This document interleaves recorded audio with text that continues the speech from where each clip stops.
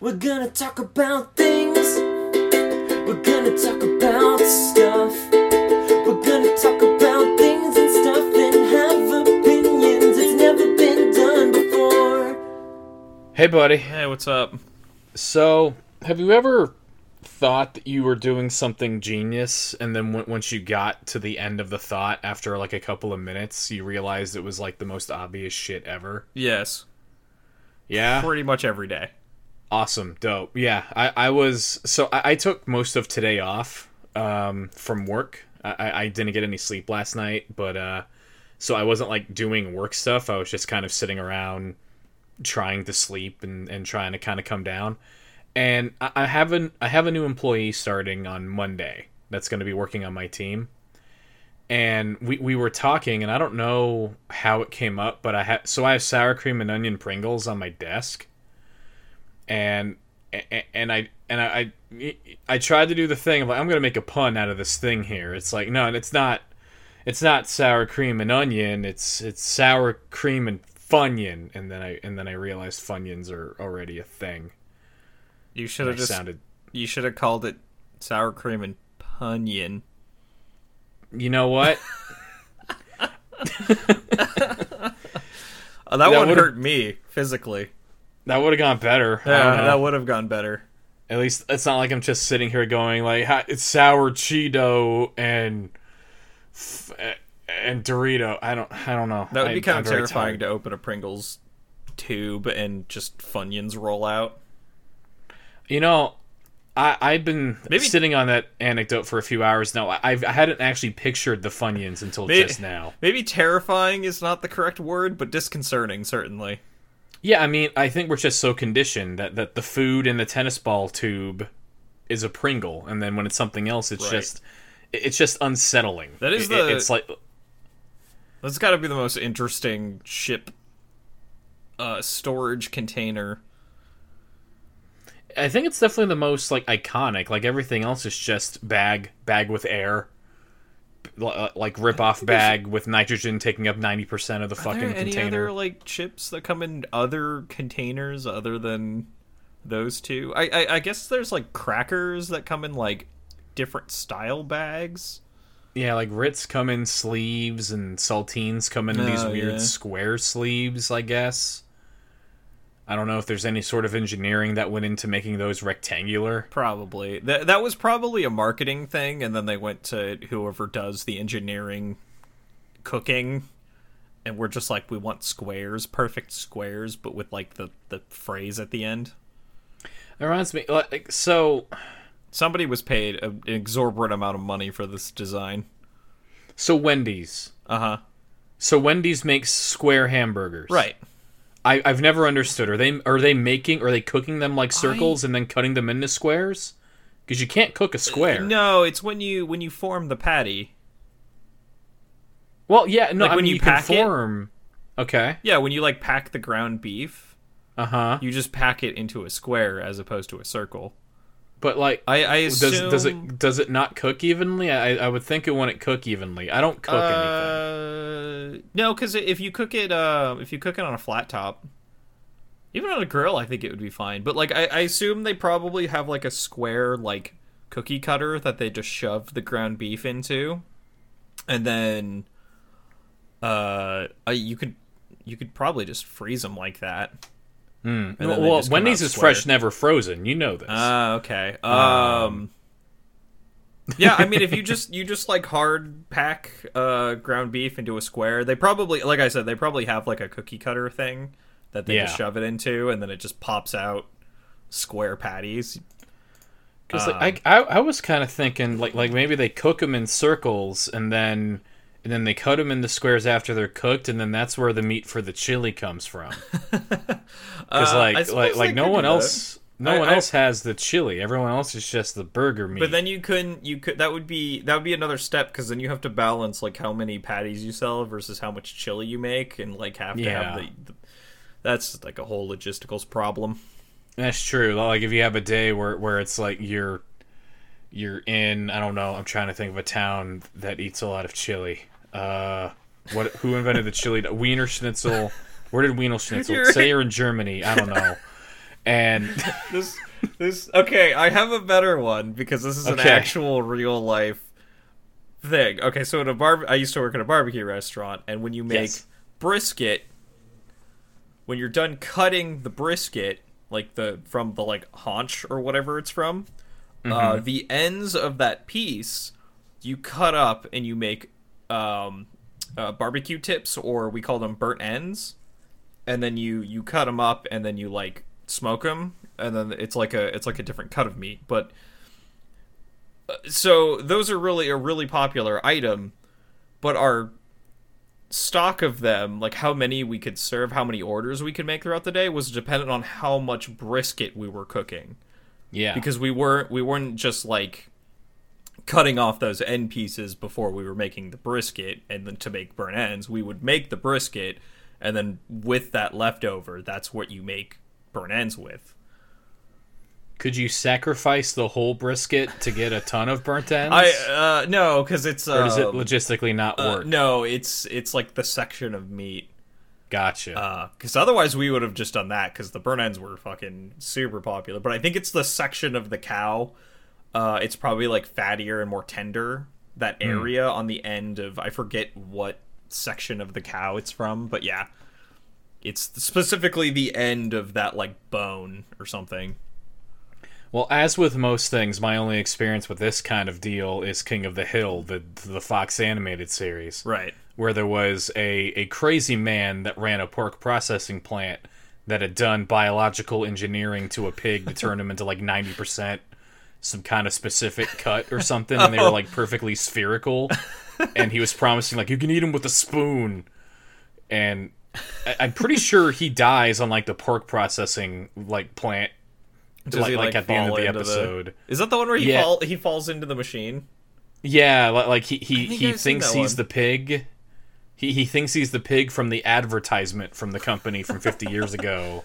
And then he gets shocked on the processing plant, and he's like, oh, wow, I can suddenly think clearly. What am I doing in a pig costume? And then he gets murdered by a processing machine. Oh yeah, I and, do remember that episode. Holy shit. And it's like, King of the Hill is 99% of the time just a typical sitcom, but it happens to be animated. And then that one becomes like a fucking like American Dad episode out of nowhere. Yeah. It's fucking Every bizarre. once in a while, the American Dad pokes through in King of the Hill.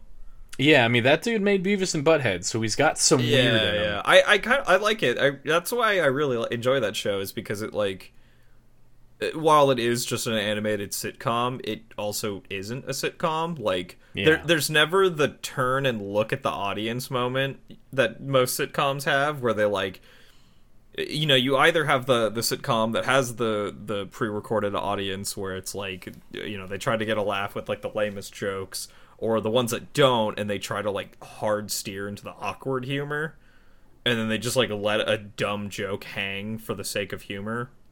And I hate both of those options, and I think King of the Hill like completely avoids both of those. Yeah, I've always that the show's always held a very special place to me, and it's one of the few things from my childhood, because like we live in a world now where everything is getting rebooted.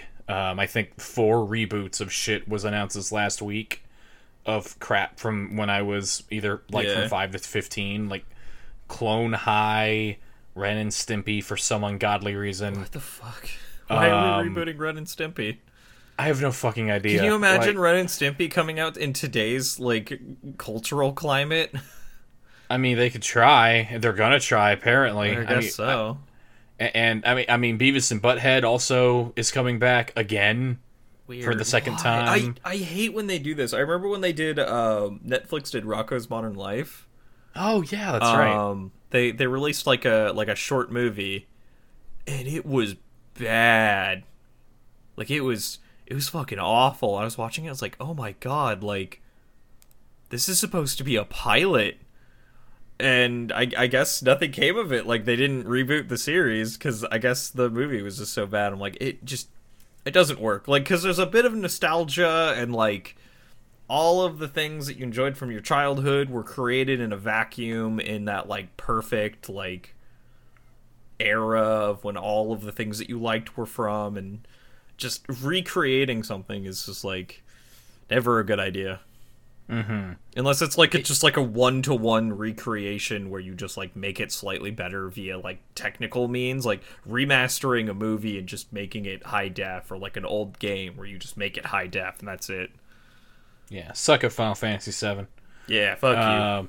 That's basically a different game. I give that one a pass. Yeah.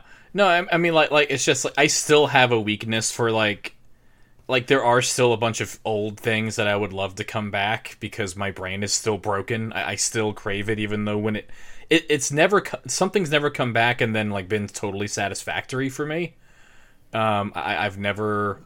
I'm trying to remember if anything has come back. Like Arrested Development was kind of the biggest one, where like it came back supposedly in full force, and then it was just it never clicked. I mean, I'm trying to think if there's anything. I mean, I was a huge proponent of doing more with Star Wars, and then when Lucas sold Star Wars to Disney, and they were like, "Do you want 800 episodes of the Clone Wars? Also a spin-off series of the Clone Wars?" I was like, "No, I don't want either of those things." So like, how about a sequel trilogy? And I'm like, I might go for that. And then after watching the sequel trilogy, I was like, no, you know what? Let's go back. And then Disney was like, yeah, we're gonna fire the head of Star Wars, and we're gonna bring George Lucas in, and we're going to retcon the sequel trilogy that we spent billions of dollars on. Did they really say they're retconning the sequel trilogy? That's the rumor that's been going around right now, I and see. it's getting a lot of traction. I think what they're probably doing is they don't have any plans, but they're kind of testing the waters with it. I kind of hope they do, and then you need to give it to one like group that has like a united vision for what they want for the trilogy, and not just like give it to whoever's just fucking lying around. I definitely think that's a good idea. Like trying to tie threads with two authors or two directors that had obviously very different visions, very different visions of where this was going. If Rian Johnson did all three movies, it probably would have been fine, and if J.J. Abrams had done all three movies, it probably would have been fine. But having J.J. Abrams and then him being like, okay, no, I'm not going to do it, and then they're like, okay, Rian Johnson, you do it. You do the second one, and then we'll find somebody else for the third. Realizing the second one wasn't really good in the context of what they wanted for the trilogy, and then they scrambled to get J.J. Abrams back, who clearly didn't want to do it. It does not equal good trilogy. Yeah. So the only reason why I went down this rabbit hole was just like I still really want a lot of old shit to come back. There are a lot of old JRPGs that I would like. If Xenosaga 4 ever gets announced, I'm gonna lose my shit. But given what King of the Hill was for me when I was growing up, it was like King of the Hill was kind of like, he's like my dad, but he's cool with me, huh? Like he likes Bobby. Yeah, I do not need that show to come back in 2020. No, please don't reboot King of the Hill. We have King of the Hill. We could just watch King of the Hill and enjoy it. Yeah, I think I'm good. That's the best part about King of the Hill is there's a great like conservative Southern charm to it that's not like overbearing, and it flips back and forth between like which life lesson it's like focusing on, and it doesn't like pick a side. It kind of shows like both sides of it shows growth on both sides. Yeah, exactly. Which I think is an important distinction. Like it's not a totally neutral show, but it's also not going to beat you over the head either way. Yeah, like I like when shows can do that, when they don't, like you said, beat you over the head with it. When they can kind of like they can have a lesson and a story and like have growth of characters, but it doesn't feel cheap. Or yeah, like you're being smacked. Hank Hill was never gonna go from who he was to like a full blown socialist or nothing. Yeah, but like over the first 4 seasons, he softens up a lot, and like it's actually interesting because, not Mike Judge, one of the other guys, the guy that worked on The Office too. I can't remember his name. Anyway, like one of the creators of King of the Hill is on Office Ladies, the Office rewatch podcast thingy, and he was talking about like, yeah, when I needed to make Michael Scott more likable in The Office in season 2, I went back from our time trying to make Hank Hill more likable in season 2 of King of the Hill, because he was kind of a stick in the mud that wasn't going to move or budge, and until he kind of ran into the brick wall that was his son that refused to, like, kind of conform to what he was thinking about. And Hank doesn't go through any seismic shifts, but, like, he's kind of like a he becomes like empathetic in most regards. Like he still kind of has his, like, you know, he's the traditional, like, sort of southern dude who, you know, has those kind of morals and stuff, but then he's always faced with, like, a difference of morals, and then it's him, like, kind of dealing with it, and they're never like ground shattering. Occasionally, like, serious things come up, but like you said, it's mostly like his son who just, like, doesn't want to, like, conform to, like, his ideals of society, and then he kind of has to, like, learn to accept that. Like, there's the episode where Bobby gets, like, super into, like, rose cutting or something. I can't remember. Yeah. And then he's just like, this is not anything that I know anything about, but my son's really into it, so I'm gonna do my best to support him. And, you know, yeah, no, like he has not everyone in that show, because there are some characters that do not have a moral compass, and that's part of why they're there. And they're like, Dale Gribble is kind of a monster. Yeah, but I love him. Like, but, like, I'm not expecting him to be. He's not like a bad dude. Like, he's not. He's the crazy, like, conspiracy theorist. And he's probably a little like there's something going on mentally with him, but, like, he's a good dude deep down. He has those moments, but yeah. Yeah, it's just like Hank Hill and most of the characters have a really solid empathetic foundation, and it's just it is portrayed as, like, look, they have lived this life for 40 years, and when they get something new, it takes time to digest. They're not. It's not good versus evil, you know. It's people. Exactly.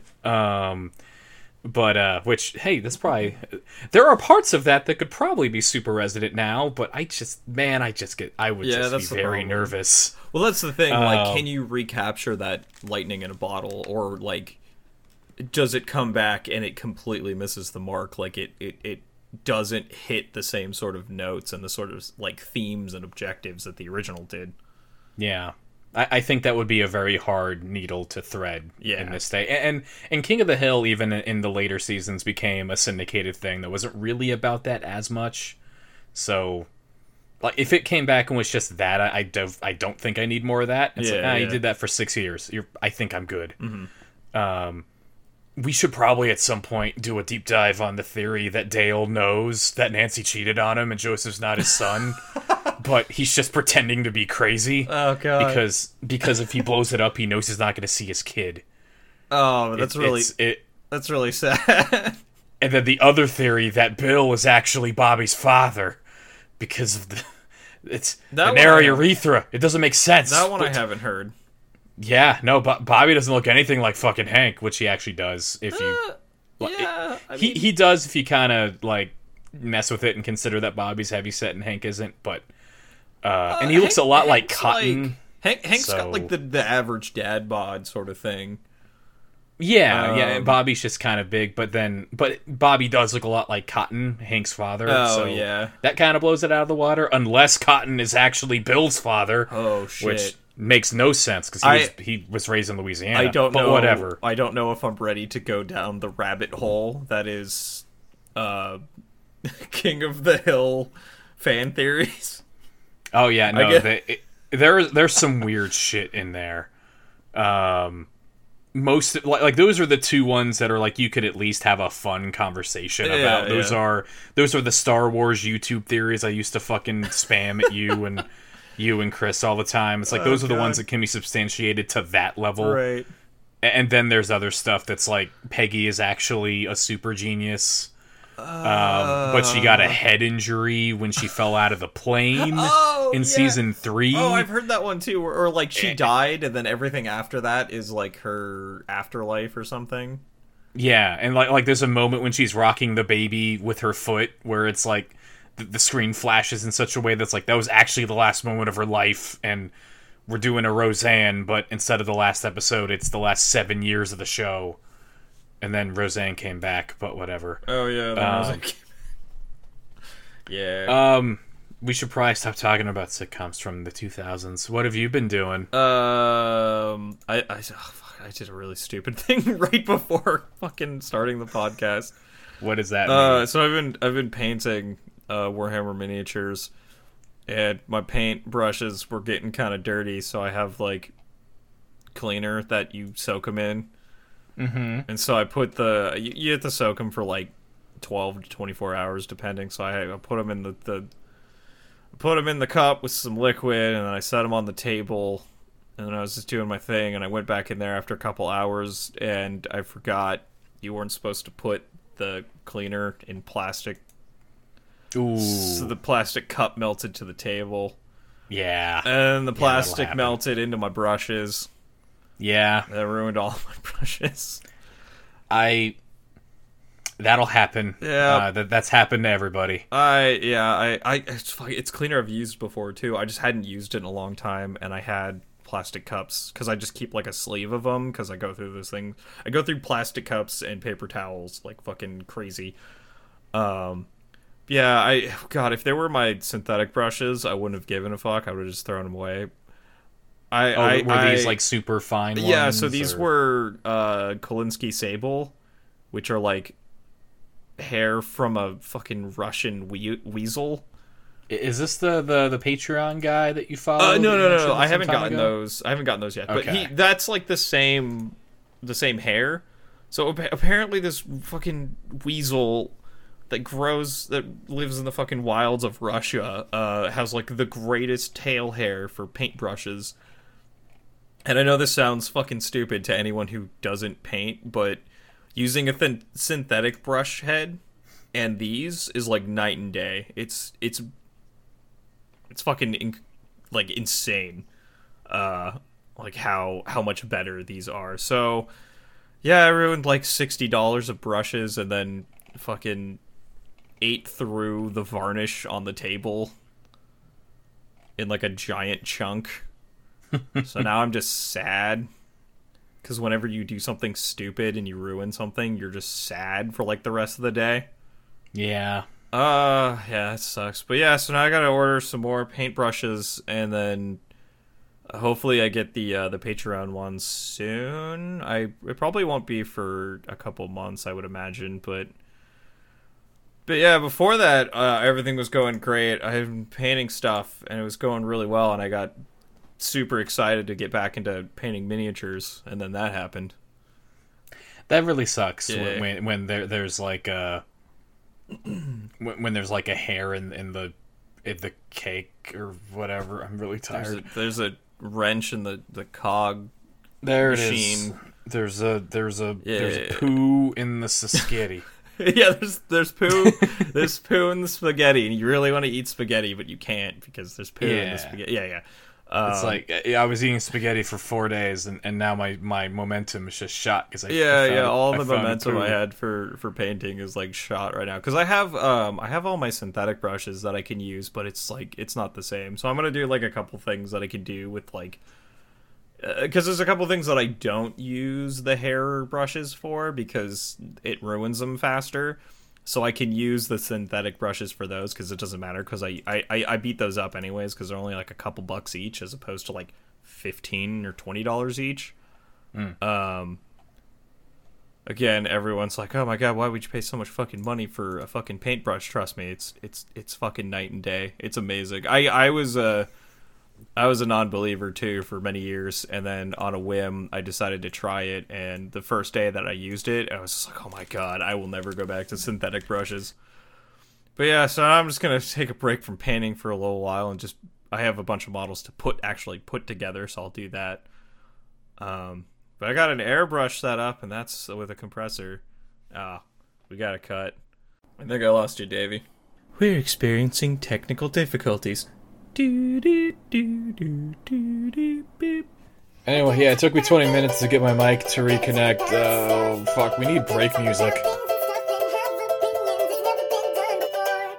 Alright. Okay. So, brushes. Yeah. God damn it. Yeah, fuck, it sucks. But yeah, I've just been doing that, so I'm gonna take a small break and just put models together and do what else I can. I ordered some new ones, but I don't know. They're coming from like different places and shit, so Yeah, no, it's definitely good to just. I've learned this kind of for work and for everything. Like, no matter how urgent or pressing something is, if you're running into a wall for some reason, just be willing to just drop it for a bit. Yeah. Like don't force it to happen because it's gonna turn out bad. Which it really sucks when that happens with like a big work thing that you got a deadline on, but it's just it's part of like discipline. It's like you have to let it go because it's just not going to work out. As much as to grind discipline is like doing something consistently and every day and like getting it done, it's also part of that is knowing when to take a break and when to like come back to it. Well, so maybe I flailed my arms or something when I saw this, because I saw this thing and then I was going to bring it up as like, hey, we got to jump in the news really quick because something just upset me on Twitter, which, I mean, that always happens before the microphone cut out. But really quick, so Shin Megami Tensei 3, the Nocturne, the HD remaster that's coming out on the Switch. We talked about that a few weeks ago. Yeah, is that is that Atlas? Yeah. Yeah, Shin Megami Tensei is like the parent series to Persona. Yeah, I do remember. Yeah. So, long story short, so when Nocturne, the third Shin Megami Tensei, came out on the PlayStation 2 in America, it had a very famous sticker on it. It had a sticker featuring Dante from the Devil May Cry series. Because you could get Dante as a playable character in Shin Megami Tensei 3. So when they announced the HD re-release, they, in the trailer, they showed a character that replaced Dante in further releases, Raido from Devil Summoner, which is another Shin Megami Tensei series, kind of like Persona. But they just announced that Dante is going to be in the Nocturne remaster. Oh. If you give them, let's see how many dollars. If you give them 980 yen, so about $10. It's like, fuck you, man. What? Oh, god damn it, Capcom. You've been doing so good. And if you do it replaces Raido, which, like, why can't I just have both? Anyway, I don't want to jump in the news yet, but there's a little bit of news that it just made me angry, and I had to get it out. Fucking assholes. That's Companies like to make money. I get it. God damn. We're gonna talk about Marvel. Oh god, I don't even. Let's not get into news yet. Yeah, that's a little preview. Fall Guys. Oh yeah, how'd you like that? I've been playing a lot of Fall Guys. Everyone fucking loves Fall Guys. I am nervous that I'm gonna get way the fuck over it in like a week. That was kind of how I felt when I watched it for the first time. I was like, this would be really fun for a while, but I could imagine getting bored of it after like a day or two. Yeah, like for me, I'm not there yet. So I'm winning probably every 5 or 6 games. I've won. I think I've won 10 to this point. Like getting first place. Yeah, getting first place. Holy shit. I mean, so the reason why it clicked for me was like I love the idea of a battle royale. It's like it's the same kind of matchmaking kind of that you would have to do for a typical game, but like if you lose, it's whatever. It's not a big deal. You can always write it off as like there were 99 other people or 59 in this game. Like it's fine. But if you win, it's the biggest fucking rush on the planet. Right. And like the problem for me was that I'm terrible at shooters. I always have been. I have really bad like vision. So like when I play PUBG, I straight up cannot see the shit. Like when I play with friends, it's like, oh, there's a sniper in the bushes. It's like, no, there fucking isn't. And then I get shot. It's like, oh, I guess there was. And like it's part of why I get shitty at the baseball game I play sometimes, because you have like less than a second to decide where to swing, and my vision is bad. But like a battle royale that encapsulates the skills that I've developed on Mario 64 and Jak and Daxter for 20 years, like fair enough. Like the spatial and situational awareness that you need to kind of adapt to the levels with like before it starts culling everything down, like the seesaw level that like every time I get into the seesaw level, I'm finishing it in like 40 seconds and I have to wait like another minute and a half for everyone to show up, just because like part of it is like if you don't get through that map on the first try, basically the platforms stop working because people just let them stay vertical because no one's patient. Like, Yeah. everyone's so. There's a real mob mentality to that game that I really enjoy, and I worry that that's going to go away once people optimize how to solve every course. Because they kind of like most of the race-like courses, like they're very static, and at least as they're built right now, you can probably get a solution that's almost always going to get you like to qualify. I wonder how that holds up when everyone knows it, but Yeah, there is a weird sort of community that I've seen crop up of people that are like now hardcore Fall Guys players. And that's really weird to me. Like, yeah, like you said, there's like somebody's gonna solve the course because they are very static. There's a few RNG elements in a lot of them, but yeah, they do feel the biggest RNG is the other players. yeah. Yeah, and they're like the whirligig level, the level with all the little bars that are rotating in circles, that just send bodies flying in every direction. That's probably my favorite level because it's kind of the only level where the crazy randomness of all the players being in one spot hasn't been dithered out yet by people kind of solving it. And just like you can make all your perfect jumps and your perfect routing, but a body can just come flying at you from any direction and send you flying off the course. And that's kind of the thing. Like ultimately, I feel like the worse I am at this game, the more fun I'm having. Like I've had a couple of games where like I lose on either what feels like physics bullshit or what is physics bullshit of like just there were 10 people trying to cram into one hole and we didn't all make it, or a dude grabbed me and managed to like weirdly suplex me and steal my tail.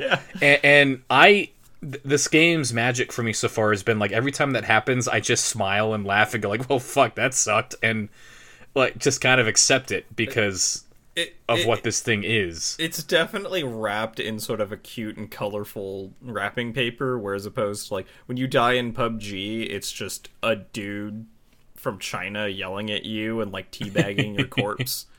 Yeah. And you're in like a Russian Chernobyl like danger zone and you're just dead on the ground and you got shot by an M16, which is like that's way more dark and stark to you're basically Sackboy from Little Big Planet, and you just got thrown off the edge of the map because some dude ran into a fucking propeller blade and launched himself into you, and the two of you just physicsed out of existence. It's definitely more fun than getting shot and killed. Yeah, no, I was like trying to figure out like how do I want to see this thing kind of evolve to. Like, where do I want it to go? Do I want it to become hyper competitive, which I feel like that is not the answer? No, definitely not. Or do they just take what they have, take some of the levels and like the gate crash level where the gates are going up and down? Right now, it's at a totally static rate, and like if you run that level enough times, you'll always know when the gate's going to be up and when the gates are going to be down. Do they just go in and make that more random? And yeah, I don't see why not. Like just introduce more nonsense in there, just to because like I like to describe this thing as like a battle royale Jak and Daxter, but really it's like a video game version of like MSX and those like extreme challenge TV shows. Yeah, I've heard that comparison before. And just as much it like. As annoying as it could feel, I guess, for like the game to take wins away from you by being random, like that's the energy that I kind of feel like I wanted to capture. I feel like that's the energy that the game is going for. But I feel like there's two directions you can go, and either way you're gonna kind of like lose part of your player base. You can either like you can steer into the craziness and like introduce more RNG and make more levels that are just crazy and wacky, which I feel like would fit the aesthetic and the theme. And then the other one is you go the complete opposite direction and you go for esports, which please God don't do.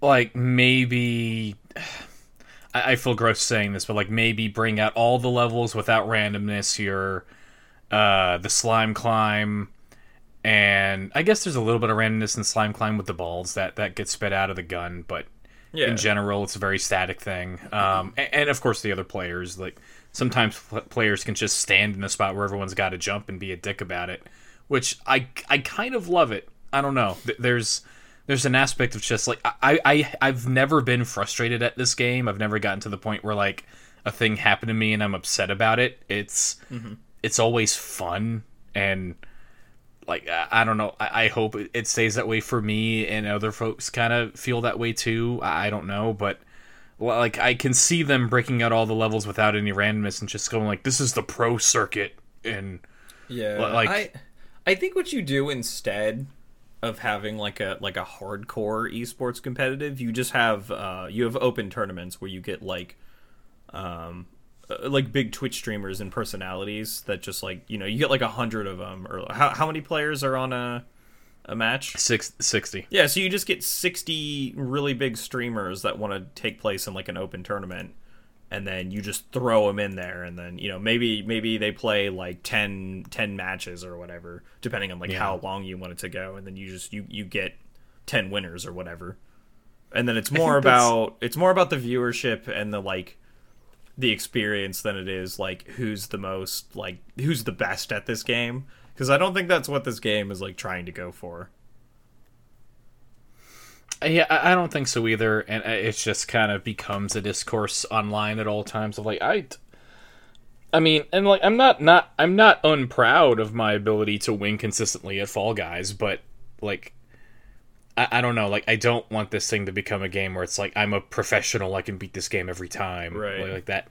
I want it to be that thing where I jump in and like if I win, it'll still feel great, but when I lose, I want it to be hilarious. I want it to be chaos.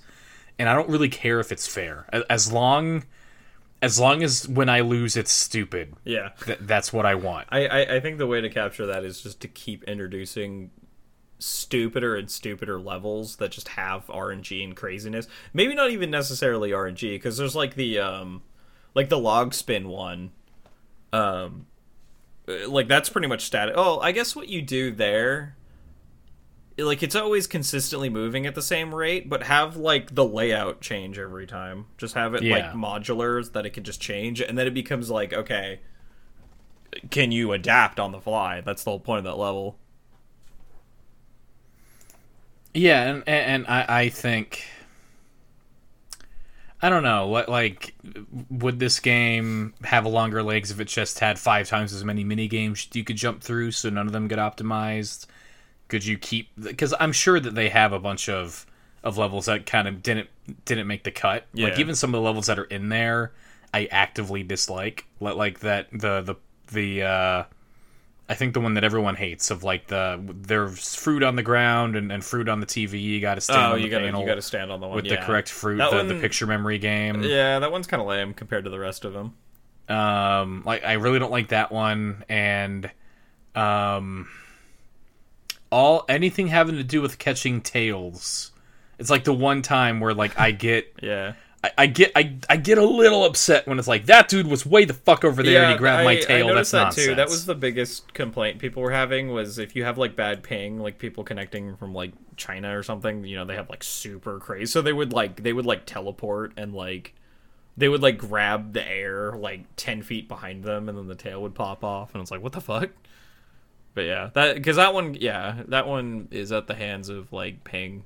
So maybe you get rid of those games and you put in some more. I think that game at its highest is when you're running through like an MXC challenge, like you said. Yeah, and I mean, and like I've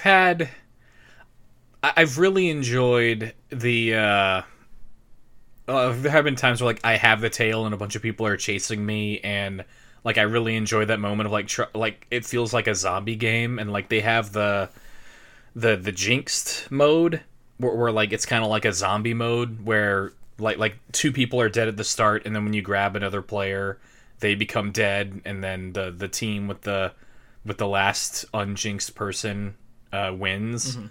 Like I kind of like that better than the than the Tales ones. Like, if you're the last survivor, it still feels chaotic and terrifying in Yeah. the same way, but and it's the same mechanic as the Tales, so I don't know why I don't feel like it's bullshit know. with the grabbing, but maybe I just haven't done it enough. It's probably just how it's set up that it's more hectic and fun. Maybe. Yeah, there are definitely a lot more bodies in that mode, or a lot more bodies that are like against you or with you, because the team tail tag is like 4 teams, and there's just a lot of bodies that are against you, and it never feels like you're, I don't know, like it always feels like the stakes are pretty low. Like if you lose your tail, you just get another tail. It's fine. Mm-hmm. But when you get Jinx, it's over, and then you gotta go find a fucker and end them. I think it's because it's binary as opposed to like you're struggling against the clock. It's just like I'm alive, and then when you die, it's like okay, now I have to change my mode of thought. So you have that like that hope, like you have that moment of despair when you get jinxed, and it's like okay, now I have to do this, and you have that like rising hope. Yeah. Let's see. I got an outfit that was so my top is that I'm a baseball man. Okay. I got a red baseball cap and like a red jersey, and my bottom is like an aquarium. It's like it's like transparent, and I got like fish living inside of me. It's adorable. it's pretty dope. Nice. And it's taken off in a way that like KFC and Walmart are saying like, yeah, we want to have cosmetics and Fall Guys. Of course they do. Like, are we going to be saying, like, talking about Fall Guys? Like, is Fall Guys going to take a bunch of 10-cent money in, like, 5 days? And, Probably. And become Whenever- this monolith like Fortnite that we just we kind can of... talk about that when we talk about Marvel later. Because as a Verizon customer, I can advertise for Verizon in that game. Oh, God, that's right. Yeah. What the... Oh. Oh God.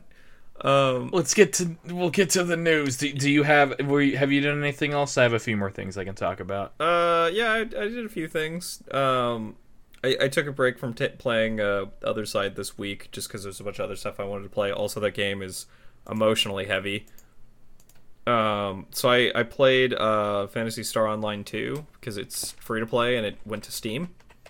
So I was like, I didn't know that. Cool. It's on Steam and it's free to play. Like I thought it was a buy-in and I thought it was a paid monthly. They do have a paid monthly fee, but they also have like a free version. So I was like, oh, I'll try the free version out. Like I'm not doing anything, and I sat down and played it with Hannah maybe for like 6 hours or something in one sitting. It was really fun. It's an old game, so it's not like it's a little unoptimized as far as MMOs go, because like even though it just came out technically here, Yeah, it's no, like it's 8 an years 8-year-old old or video something. game. Yeah, it's wild. I played the original on the Xbox way back in the day because my buddies had it, and that was a lot of fun because you could play 4-player. You could play an MMO 4-player split screen, which was crazy back in the day. Which, maybe not crazy back then. It is crazy now to think about it because that would never happen. But I mean, back then it was just like, because like when I never played it, but I had friends that played PSO, the original PSO and the Dreamcast. Because like at least the Xbox had Xbox Live, and there was some expectation of online. It was like, I'm playing a console video game on the fucking internet. dude, I had that moment. What the shit? That moment for me was going to my my buddy's house, Dom, and he ran his room was like down the hall from the computer room, so he bought like a really long Ethernet cable and he ran it from. So first he had to buy the little attachment that went on the back of your PS2, and then he ran a cable from his computer room to his room, plugged it in, and then we got to play Tribes on the PS2 online, and it was the craziest thing. Yeah. I miss Tribes. I love Tribes too. Same. For a while. I'm trying to remember which one that I played a bunch of. I played Tribes of Vengeance. I played a shit ton of that. Is Tribes dead? I feel like Tribes is dead. Somebody had like a free to play one a couple years back.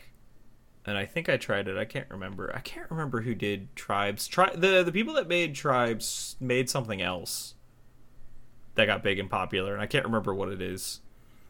Let's see. I'm googling it. But yeah, whatever Hyra- whatever they made instead is what killed Tribes. I don't remember. Paladins. Oh. I don't think Paladins is popular. Oh no. But Hi-Rez made Paladins. That's right. I forgot they made. That's right. I forgot Tribes was high res, and then they made Paladins and Smite and Battle Royale or whatever, Realm Royale. Oh, God, high res. High res, stop stealing shit. Please have an original thought. Whatever, man. At some point, I don't know if they're still around, but at some point they will make the VCR to the Betamax. They will actually crush it, and Make then the we'll best never Tribes know. game ever. they'll do the Fortnite to the PUBG. Oh God. Um, Everyone's looking for the next Fortnite. What was I talking? We were talking about internet. Oh, PSO2. yes, We went off on a tangent. about I like console gaming. PSO2 too. It was fun. I enjoyed it. It's a little wonky because it's an 8-year-old game, but I had a lot of fun running around. I had Hannah who knew a bunch about it, so I because getting into a new MMO is just like, what the fuck am I? Especially a new JMMO is insane. Getting into new ones, and just like looking around like, what the fuck am I doing? But luckily she was just like, okay, come over here, talk to this person, which is what she does in every game that we play together. And it's great. So, I played a game that I was streaming it. Is It's this a the game one that's that I been watched? it's been recommended to me for over a year now. Like literally, I started streaming. We did our first 2 streams, me and Chris, of Illblated Michigan, Report from Hell, and I think pretty much immediately my friend, he goes by Popat in the chat. He's my buddy in real life. He was like, "Hey, you should play this point and click that I know." And I looked at it and I was like, "It looks scary." And he was like, "Yeah, I know, but you should play it." And I typically don't go for scary games, so it's just kind of sat in the back until about a month ago after I finished Deadly Premonition 2, because I finished Deadly Premonition 2 in the middle of a stream and I didn't want to stop, so I needed something to start that I knew I wasn't going to finish in one sitting, and Franbo, which is like a 5-year-old point and click adventure game from a developer whose name I will grab in a minute. I played that and streamed it, and oh man, I liked it a lot. Yeah, it was really cool. It was developed and published by Kill Monday Games. They also made a game called Misfortune, and they're working on a 3rd game right now that I really hope doesn't get... Every time I think about a small company working on something, I get worried that just COVID is going to wipe them off the face of the earth. Right. Franbo, it is a very scary, at least for me, point and click adventure game. You play as like a 10-year-old girl named Fran, and you have these drugs that make you see crazy things, and you're in an insane asylum, and it's like 1930 or something like that, and your parents were murdered mercilessly in front of your eyes, and you kind of go crazy from the revelation, and it's just kind of Franbo's like journey through dealing with that trauma, and it was a very scary game, but I ended up kind of being immune to it a little bit because the character of Fran is so not... I mean, she is courageous, but I wouldn't like define her by how courageous she is. She's very like... It's like she actively refuses to acknowledge how fucked shit is sometimes. Yeah, it's like, that's a good way of putting it. There's a word for that. I'm not sure what it is, but that's a good way of putting it. I keep circling around the word, but I can't quite... She's very defiant. It's just like she just kind of finds her way to her innocence in a lot of moments. She's the Alice character that when Alice is confronted by something weird, she goes like, "What? That's like..." She points out like how weird it is. Yeah, and that kind of negates it. And like I really she was a really fun kind of avatar to go through all these horrible things with. And like, you know me, I love my Japanese curveballs. That game, I think, has I don't know how many Japanese curveball it has. It has anywhere from 0 to 4. It's like, was she actually dead? I don't know. Yeah. Is the Ultra Reality real? I'm pretty sure it is, because the other games that those folks made it, so I don't think it was all in her head. But just from the content you see in Franbo, it's like, this could all just be in her head. Or part of this could be in her head. Or she could be dead. Or, like it's just... a lot of shit happens. There are 5 different realities. There's a lot of esoteric sort of like unanswered questions that you kind of answer on your own, and it definitely is a game where the author, like she said in an interview, like she wants you to fill in the gaps for yourself. Mm-hmm. Like there are some things like just based on how the game ends, it's kind of impossible for it to be a totally happy-go-lucky story.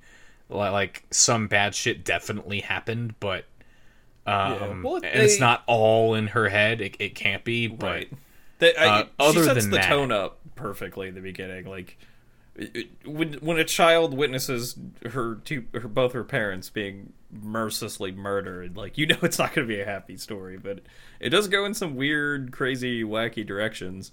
I popped into your stream. I think a little bit late, and you were on the beach. I guess you had just gotten to the crazy world or whatever, and Fran was a tree, and you were playing as the cat. Mm-hmm. And I was just like, what is this? Why is there a talking cat that's talking to a tree? Yeah, talking cat, talking with a tree. They go to find the king tree. Yeah, there's like the king tree, and his servant who are tree people, and I'm just like, what the fuck are you playing, Davey? And he takes you over to the never-ending story weirdo that drowns in the muck, and that turns you into an actual tree girl, and he explains to you the 5 realities, and the fact that you're here means that the 4th reality can creep into the 5th. And then Franbo goes, "That's confusing." Like just yeah, her responses were just perfect, because it would just be like, that doesn't make any sense. I kind of wish she had stayed Tree Fran the entire time, because that just like the just rigid straight tree with her like face just glued onto it was hysterical. Yeah, no, when there are some moments where like the sprite work doesn't quite jive with what's happening, is like Franbo will just look annoyed as her cat like gets stabbed by a visage of her or something. It's like, okay, it just hasn't kicked in yet, but just in this moment it looks like Fran is just completely over this shit. It's yeah. She had a couple good facial animations. Especially the one that was, I am completely over this shit, was really well done, and it was used very, very well. But yeah, I definitely have been thinking about that game, and that like the night after we beat it on stream, I thought about I tried to work through my head of like exactly what I thought happened, and it had a good sense of like it wasn't satisfying, but it wasn't unsatisfying either. It was like it's not like they withheld an answer from you, which just kind of left it in a place where it could go in a few different ways. Yeah, they left it ambiguous. Yeah, and I don't know. It's really easy for me to get frustrated with that, and part of me wonders if it's just like I like these characters, so it's fun to think about them, and if I don't like the characters, then I just get frustrated, and it's like, just fucking tell me, Stephen King, you asshole. Tell me what fucking happened. I know you don't know, but still. I really enjoyed the tree people lands. Well, I guess it wasn't necessarily just tree people land. That whole I guess that was the 5th reality.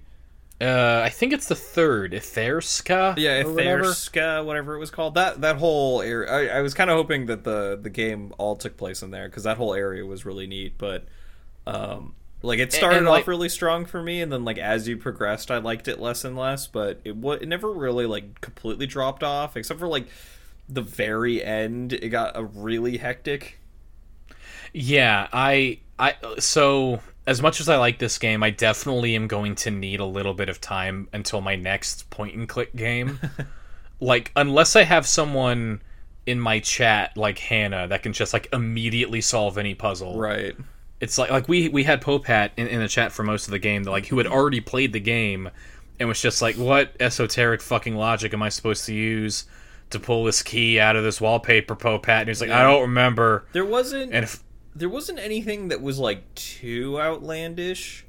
Cause it's not old school Sierra adventure game logic. Yeah, where like, what was it, King's Quest, where you have to like, there's a point where you get like thrown in a dungeon, and before that there's a side quest where you rescue a rat, and if you didn't do that, the game is literally unbeatable, and you get soft locked in that dungeon because the rat is supposed to like bring the key to spring you out, and there's nothing that tells you that that's a thing.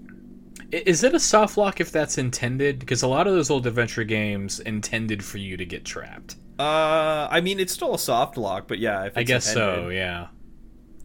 Because like a lot of those old adventure games, yeah, like you said, like the famous example I know of that I managed to finish following a guide strictly for literally every step was the Hitchhiker's Guide to the Galaxy text adventure.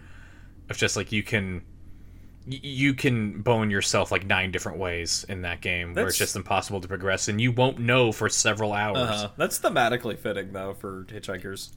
It is, and that's a very old thing, so it kind of fit in the moment. But yeah, it's just like having to go through the cycles. Like, I know the key is in this wallpaper. I have to get the key in this wallpaper, and the game's kind of implying that I got to move these items in the dollhouse where the wallpaper is around in order to get it to work. Yeah, but so I thought that was going to be like a puzzle where you have to like put them in the correct spots, but it was just move stuff out of the way and then like.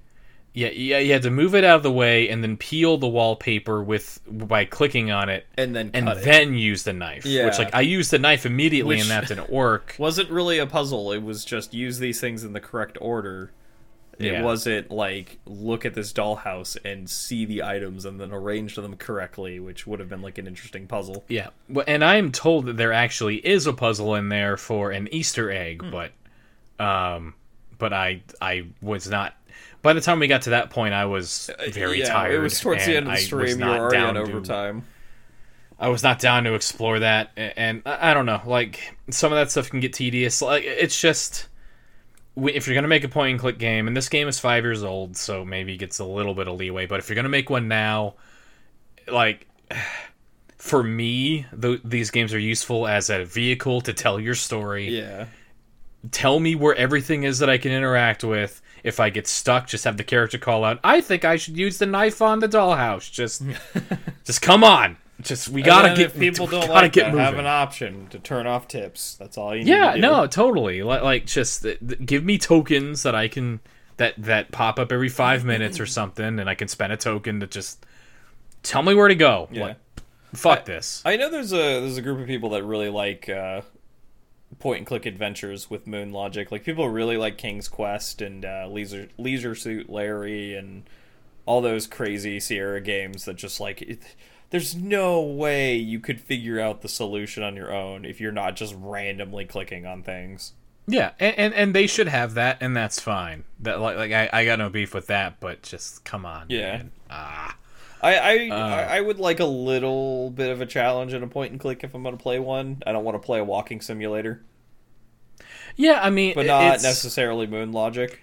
Like, most of the things that I got stuck on were just, and there were a couple of things that were not the game's fault. Of like in Itherska, the tree and vegetable land. Like, there's one mechanic where you can change the seasons from fall, winter, summer, spring, and I just wasn't using it, and that's not the game's fault. Like I was in the library, and there was a dude that wouldn't let me use the ladder, and the answer was I just had to change the season to literally anything else, and I wasn't doing it, and it took Elder pointing at like, hey, press the button, the one button you have, button. Press the fucking button, Davey. You're just completely ignoring the god powers that the game gave you. And like I was about to Google it, and Elder was like, just press the button. Press the button, Davey. Just do it. But no, I mean, ultimately, for me, those things are like, and like I enjoyed some of the, like a lot of the puzzles and putting stuff together, but just I don't want to get stuck for 30 minutes on this. It just kind of sputters, and like if you have to give it a shot, but then like after 5 minutes the game's like, yeah, just use the typewriter to change the ritual. It's fucking don't. Yeah, that ties into our discussion time. with difficulty levels, because that would be like the easy mode of a point and click, right? Where it just tells you the answer after a couple minutes of you not getting it. Mm-hmm. But if you want to play on hardcore puzzle point and clicker, there's no hints, and if you do things out of order, you got to restart or some shit. Somebody out there wants to play that difficulty. Sure. Yeah. You have fun. I'll have my fun. Yeah, exactly. What else have you been doing? Did you play anything else? Yeah. So I played about 4 hours of Horizon Zero Dawn.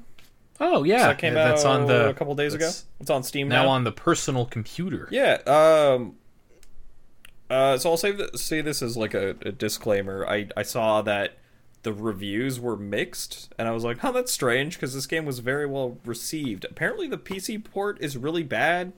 Like everyone in the reviews is saying the game's fine, but like it crashes and it like doesn't maintain frame rate, and everyone's calling it a garbage port. I've had 0 issues. It runs at a great frame rate. It doesn't chug. It chugs every once in a while when there's like, you know, like a really intensive scene, and like the cutscenes are all in 24 FPS because, you know, they were all made that way. But I haven't had any crashes. Very, very little frame rate drops, and graphically it looks amazing. Like, I can't remember when this game came out, but it came out fairly early on the PS4's life cycle. It came out when Breath of the Wild did, whenever that was, and it looks gorgeous. Yeah, that was 2017. So yeah, so a few about years ago. halfway. Yeah, Yeah, it's still a gorgeous game. Like if this game came out yesterday, like as a brand new game, it would be fucking phenomenal.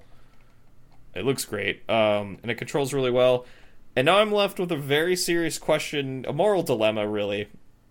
Why do I love this game and fucking hate Assassin's Creed Odyssey?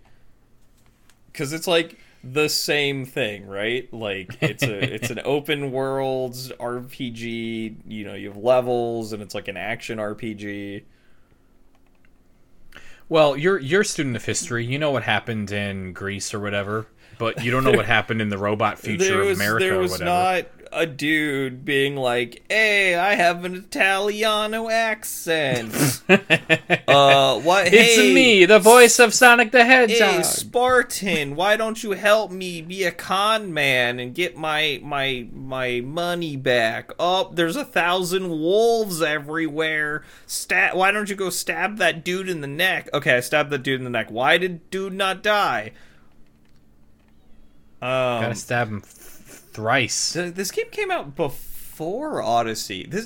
This game is so much better. Like, it does everything better. The combat is really snappy. The dodge roll feels meaningful. It's really snappy. It dodges the second you press it. It doesn't feel weighty. It gives you invulnerability frames, and it actually moves you places.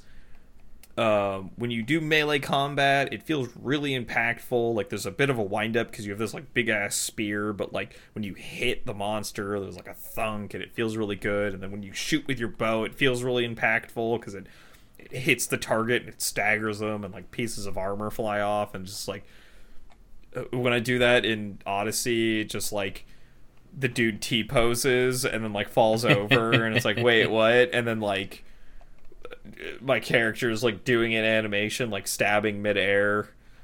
I was like, wait, I don't understand what's happening. And then like when I go to dodge roll, I like roll through a rock, and I'm like, this was a AAA studio with unlimited money that made this game, you know, 3 years after this other game came out. And Horizon Zero Dawn is so much better. I think it's because it's made by Guerrilla. These are the people that made Killzone before. And they pumped out like 3 or 4 Killzones, and they're I actually really enjoyed the Killzone games. They were really good, and this was their first foray into something different. So I feel like you could tell this game was made with love. Like, they made this game because they wanted to, not because they were, working for a paycheck. Because Ubisoft said, hey, we need to release another Assassin's Creed game because it's, it's another year. So you can, like, as I'm playing this game, I could just kind of feel the love that went into it. It still falls into some of, like, the open world tropes that I hate. But I think it's also the atmosphere, like you were saying earlier. Like, I can look at a history book and see exactly what happened during the age of Spartans in Greece, but I don't know anything about magical tribal robot land. Let's go explore that place. Yeah. So yeah, I've been really enjoying it. Like I said, it's a shame that people are having crashes and computer issues, but I've had 0 computer port issues. It has been running smooth like butter. Yeah, no, it really, that game came out sandwiched between Breath, or at least it came out sandwiched between when I was playing Breath of the Wild and Nier Automata. Yeah. Same I still haven't gone back to it. So it's unfortunate because it's a fantastic game, and so is Breath of the Wild and Nier Automata. But it kind of got overshadowed by Breath of the Wild. Yeah. Which I want to check it out. I definitely want to check it out before the sequel. But yeah, that was my idea. Because I never beat it. I got really far in it, and then the DLC came out, and I never went back and played it. So I'm gonna hopefully plow through it now, and then when the sequel comes out, I can play it. But yeah, I really like it. It's super unique. I really love the world. It sets up the hero's journey really well. The writing's very good. The world building is really, really great. It has a really diverse cast of characters that don't feel out of place. They actually have, like, meaning and stuff. It's really cool. I like it a lot. If you haven't played it yet, people, play Horizon Zero Dawn, because it was made by people who wanted to make the game and not AAA studio that doesn't give a shit. If you haven't played Sino Alice yet, just keep it that way. Well, speaking of Sino Alice and Nier Automata, the giant ass Final Fantasy patch dropped today. Yeah, So Final if we Fantasy beat 14 Shadow, whatever. Shadowbringers, the story is officially done, thank God.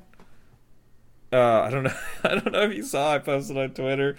So I was doing the story just because I wanted to get it out of the way, and the final, like, one of the final quests is a trial, as it always is in story quests of Final Fantasy.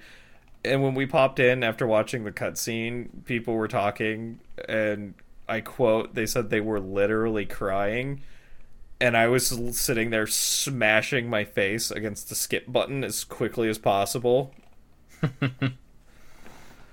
I've seen a lot more of that refrain lately, of like a lot of folks that I know being like, the Shadowbringer story, it's something special, man. And like I don't, the only frame of reference I really have is like you. Like I'm still stuck in like the opening area of Final Fantasy 14, where it's kind of boring as shit. I had high hopes for Shadowbringers because people told me it was really good, and then when you first pop into it, you're basically transported to another dimension without like going into too much specifics. And I was like, oh, that's really cool. Like, I get to explore a new world, and like the world that you're dropped into is the like it's the post, like, the heroes have defeated the evil, but oh shit, everything's terrible now because of all the consequences and stuff. And I'm like, I really want to explore this awesome world, and like I get to meet a new cast of characters, and then like literally 2 hours in, like, imagine you're playing a new I'm trying to think. Okay, I'm trying to think of a way to put this that wouldn't sound awesome to you, because it's not. Imagine you're playing you're playing Persona 6. Persona 6 just came out. It's a new cast of characters. It's a new world.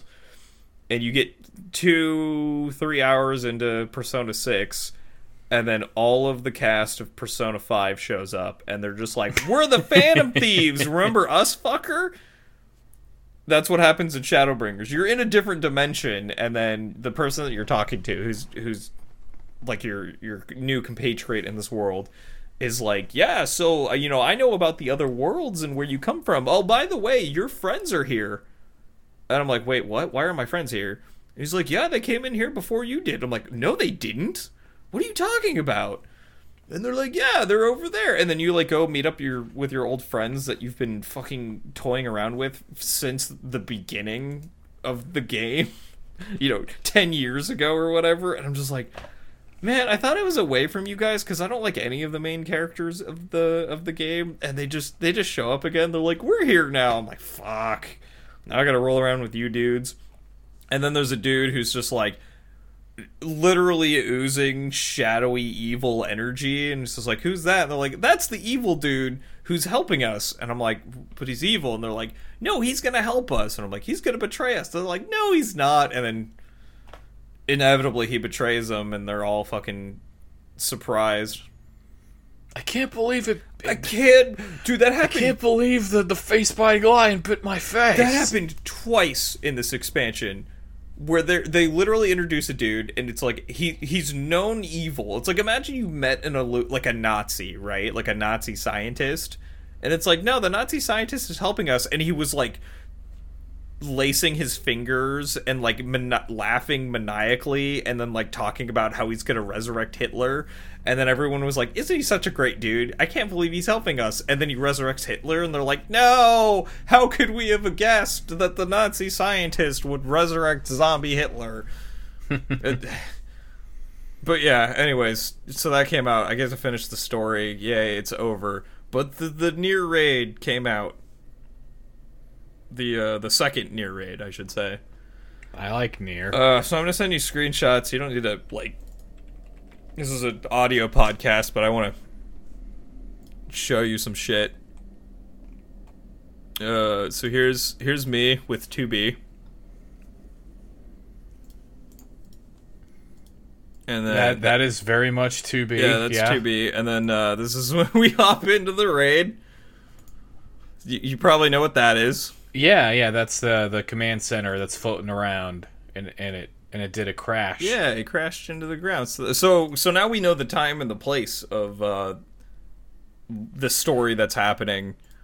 Yeah, the only hedge that I have to that is that I haven't seen what happens in the raid, so maybe it is post Automata for realsies, but or at least after some shit happens in Automata. But yeah, there is at least one space command that crashed in the war between the androids and the machines. Okay. Because the war has been going on for like a couple thousand years.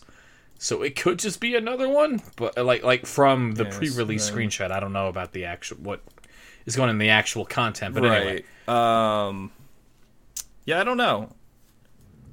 So here's us inside of it. And then we didn't beat it because we got to this boss in the last picture that I sent, and we fucking wiped so many times. We were already like an hour or two into the raid, and we were just like, we're done.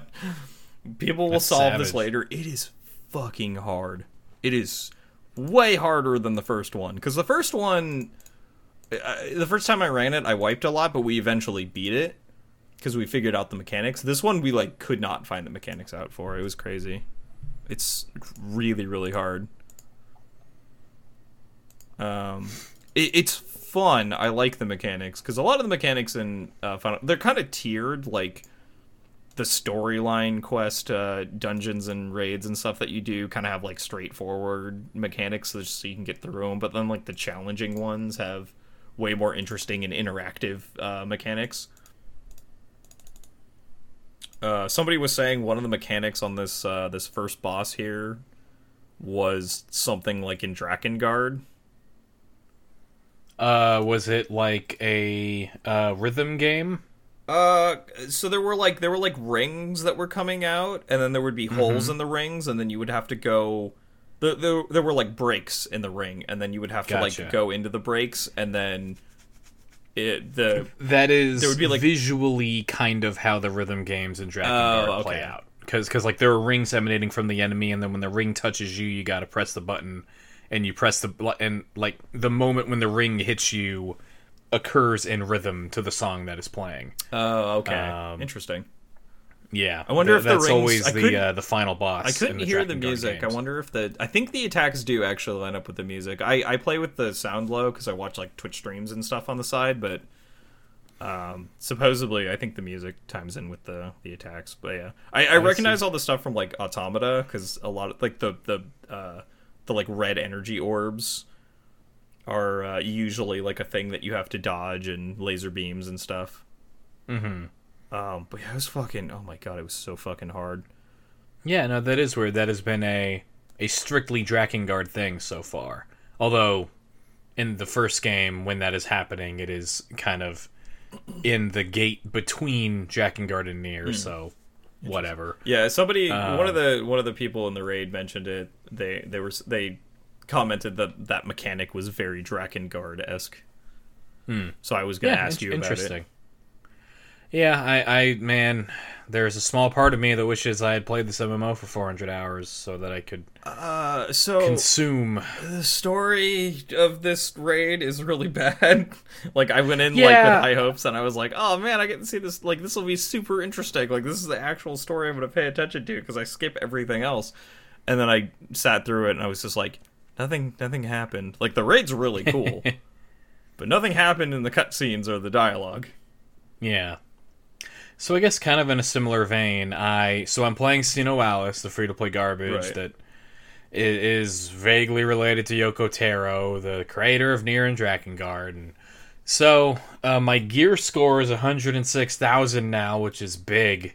I got into the 6 digits. Sick. That's a big number for gear score. It's a big fucking gosh dang number. I'm pretty sure I'm in the top 2% of all Vanguard now. And so I gotta find, there is so just like in Drakengard and Nier, all of the weapons in Sino Alice have weapon stories, which are like little bits of lore that you unlock as you level them up. Mm-hmm. So there is a Nier collaboration happening in Sino Alice right now. So there are Nier and Drakengard weapons that are showing up in Sino Alice. So for the most part, like even some of the weapon names are like mistranslated. Like for the most part, it's not that great. It's just like, yep, that sure is Grimoire Vice. It doesn't really do anything that Vice does, but whatever. It's a JPEG of the dude from the first game. But there are two things in there that I did enjoy.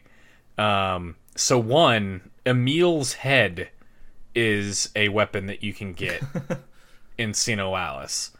And when you level up Emil's head all the way to maximum rank and maximum level, this is his entire weapon story. Nice to meet your acquaintance. Wow, we sure landed in a cozy little world, huh? Everyone out there just trying to revive their authors and stuff. Really ups the motivation, which is referring to in Sino Alice, everyone's a fairy tale character, and they all want to revive their authors for some reason, so they do a bunch of murder or something. It's not great. Makes sense. Everyone looks so dangerous, too. The thing is, it's not just me, it's we. A whole bunch of we. There's an ANOE, a Weepin, simply too much we to count. So, you played Automata, so you know that there are many Emils. There's not just one Emil. Right. Because Emil was copying himself to fight the aliens. But in the first game, there's only one Emil, so it's a thing. But anyway, there are just many Emils. Does he look like that in the first game? He does after a certain point. Yeah, a thing happens. You know what? I think I remember you telling me about this. Yeah, a thing happens that turns him into. Yeah, a thing happens to my son Emil that turns him into the ultimate weapon. Got it. It's very sad. And then the final line that you unlock in the weapon story is, "Hold on, we just got a message from me, number 12682. Oh boy, a rival guild just spent a whole lot of money to power themselves up. Time to whip out the old we paid credit card and spend big." He knows. Which just Yoko Taro frequently will go and like someone will bring up like, oh, the Princess Kaguya's design is really cute, and he's like, yeah, I think it'll sell a lot of merch. His frankness of just like, yeah, obviously this is just, Right. I'm getting money out of you, you dumbass, and he I'm not gonna lie about it. You don't get a gear score of 106 without doing what Emil said. But I am having fun with my guild in that game. You spend 20 minutes every day doing a 15 versus 15 fight. And there is like a team fight strategy that now that I'm with a pretty active guild, and like working with them on our tactics, like it is fun enough, and like the people that I'm playing with are pretty nice and cool. So that's all fun and good. The other thing that I want to give Sino Alex credit for is for the collaboration. There is like a mini scenario that kind of plays out. Like at first, it looks like it's just playing out the ending of the first Nier game, of like you storming the Shadow Lord's castle and doing the final boss stuff. But.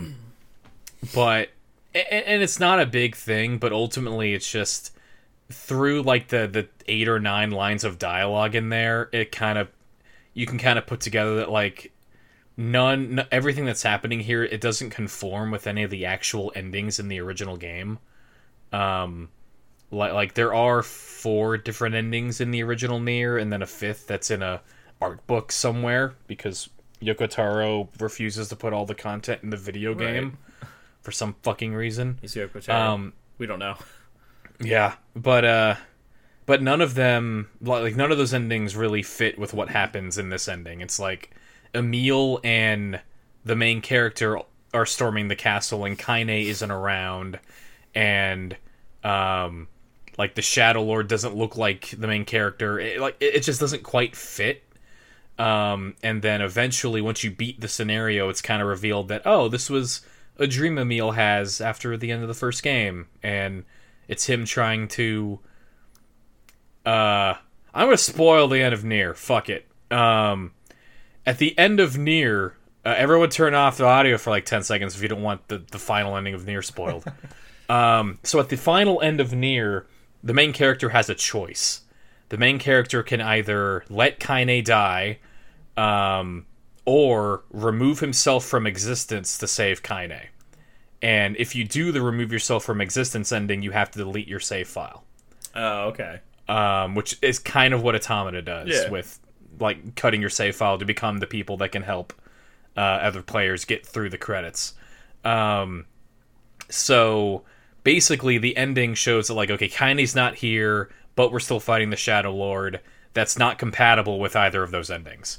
And it was basically, it's revealed to kind of be like Emil trying to remember the person who disappeared. Is like even though the main character is gone, the ending is called something very special because Emil and Kaine are still trying to like they know something's missing. They know there was someone else with them, and they can't remember. So when he removes himself from existence, he like all memory of him is gone too. Yeah, all memory of him is gone. He's just kind of literally completely erased. But there is the lunar tear that's on Kaine's like headband, the flower that is the crux of the plot of that game. And that was given to her by the main character, and she's like, where the fuck did I get this? And she can't remember. And it's like one of the big pieces of melancholy of that ending. On top of humanity is fucked and everything's gonna die, which is why I thought there was never gonna be a sequel. But robots, turns out. Joke's anyway, on you. The fifth ending of the art book kind of doesn't retcon it, kind of follows up on this and gives them a little bit more closure. Turns out there's a tree computer somewhere that kept a copy of them. And that might be in the remaster because the concept art for the remaster website is in the area where the fifth ending would happen if they're going to do it. But Vice is there and Vice is dead by then, so maybe not. Anyway, it's a whole thing. Someone asked Yoko Taro, are you going to add a new ending to the remaster? And he was like, I'm not done writing the game yet. Leave me alone. I'm not done writing the remaster of a game that already came out. That's 10 already fucking done. years ago. Yeah. How drunk are you? But Anyway, it was just a little cute moment of like, oh, hey, Emil was struggling with that too, because you know Kaine is from the ending, but you never see Emil struggle with like that dude I knew. Fuck, oh god. But then he goes through his own shit in Automata. That's very sad. So Alice is garbage, and you should probably free to play not, garbage. Yeah, you should probably not play it. I try to avoid free to play garbage as much as possible. Even just in the realm of free to play garbage, it's kind of manipulative and terrible. That sucks. But hey, I'm in this now. I'm number 1 in my guild. They're counting on me. You be the best Sino Alice player you can be, my friend. Sure. You do anything else, or you want to talk about news? I didn't do anything else. I watched the PlayStation State of Play. Yeah, so you want to jump into that and do news now? now? We were planning to co-stream it, but that wasn't a thing we were allowed to do. So I made sure to watch it. It's funny because of things we foreshadowed earlier and we're going to talk about. I was happy that like 4 or 5 different studios had the same terminology, and like the second they like mentioned something that people would like automatically assume was going to be a microtransaction, they were like, and to clarify, there are no MXT or MTXs. MTX, yeah, which is no microtransactions. And I was like I said, 3 or 4 studios said that, and I was like, oh, that's nice. I like that. I hate that we have to live in a world that we have to clarify that, but I also like that we live in a world where studios have now realized that having terrible microtransactions in their game will give them negative press, which we will get into later. So they come out in front of it and say, all of this is earnable in-game, none of this is microtransactions. And I mean, it's just gross because like there are some games where you kind of expect them to have to hedge that of like if there's a Call of Duty campaign and they show gun skins, like they would have to explain, is this microtransactions or not? This was a Crash Bandicoot sequel. Yeah. Like, which was, that was the first one. It was hysterical because they were like, you can get different costumes for Crash Bandicoot. And like, I had it in my head. I was like, oh my god, are they really putting fucking microtransactions into Crash Bandicoot? And then immediately he was like, just to clarify, there are no microtransactions in this game. All of these skins are unlockable in-game. And I was like, oh, like it used to be back in the day. Excellent, I like it. It sucks how damaged some like we are with this expectation of like we shouldn't have to worry about them taking fucking Crash Bandicoot and turning it into a fucking like game as a service. Yeah. Like, but we do, and I guess it's good that they're getting out ahead of it now. But just we live in a world where you have to do that now because, like I said, I had that thought where I was like, oh my god, they're gonna microtransaction Crash Bandicoot 4, and they were like, no, we're not. These are all unlockable in game, like they used to be way back in the day. And I was like, oh, thank you for clarifying that, because it also now it adds it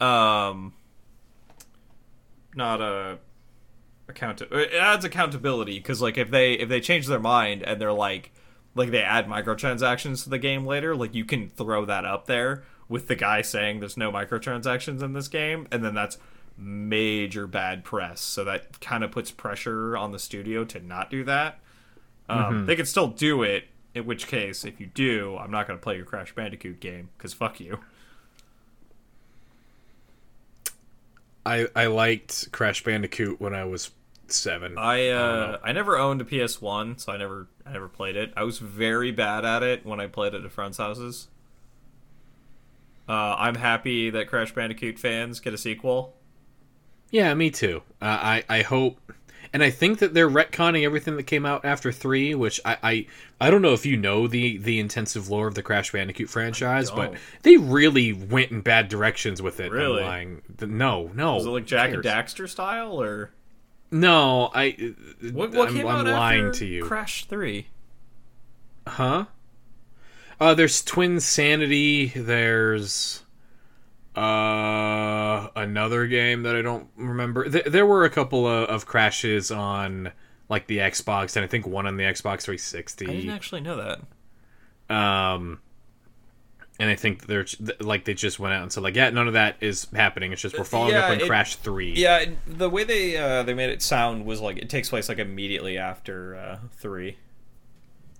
Yeah, which I mean, I was lying. I don't care about Crash lore, No, but I don't think anyone else does either. but yeah, sure. I don't know. I'll check it out. Probably they got the right folks to do that thing. Yeah. So I have I wrote down what I thought was interesting. There was a couple things I skipped over. The first one they showed was Crash 4. They showed Hitman VR, which I still think VR is a gimmick, but hooray, people get to play Hitman in VR. if they can find a way to put me in VR without having something on my face, then maybe I'll do Yeah. it. But I feel like that's going to be hard. I'm not even a germaphobe, and I don't want to wear.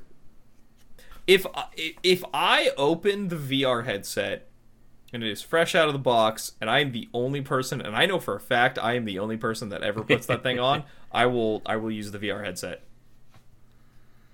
I can't imagine. Like, will we ever get to a point where people are sharing VR headsets at a conference ever again? Like, even if we get past COVID, Yeah, like, no, that's never happening.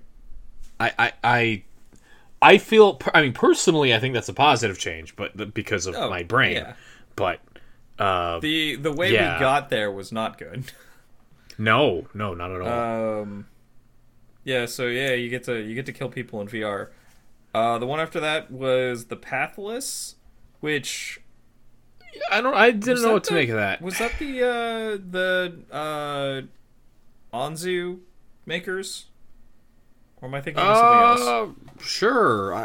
I just remember it. I'm pretty sure it was that weird open world looking thing. Yeah, this is the one Where- that they're where made. you- It's made by Giant Squid. They made Abzu.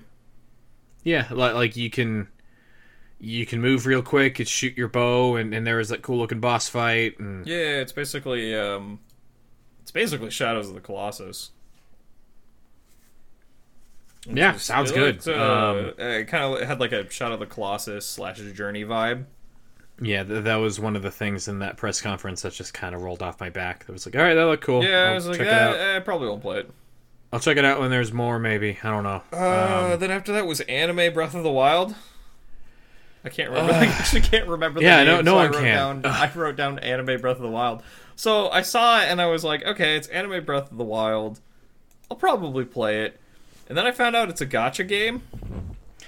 What? Yeah. Nothing in that trailer indicated that. Oh, Yeah, so apparently there's 30 heroes, and you like create a party, and you get heroes via some gacha mechanic. I was reading it. I don't know if it's gonna. I think the director said they were aiming for it to be a free to play game with gacha mechanics. So they never. I didn't hear that fucking hedge of there are no MTXs in here, which. Okay, that was not communicated unless I wasn't paying attention, which It was not. admittedly I wasn't. It was definitely not, because I was very surprised to find that out afterwards.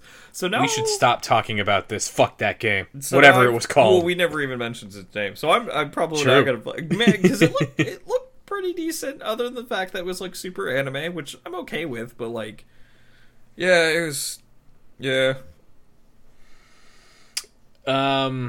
Do you have the full list of things? Because there are things I want to talk about, but if we're going in order, I don't want to disrupt the order. Oh yeah, I just wrote down what I wrote down. There was a couple I missed. I don't know if there was Okay. any in there in between.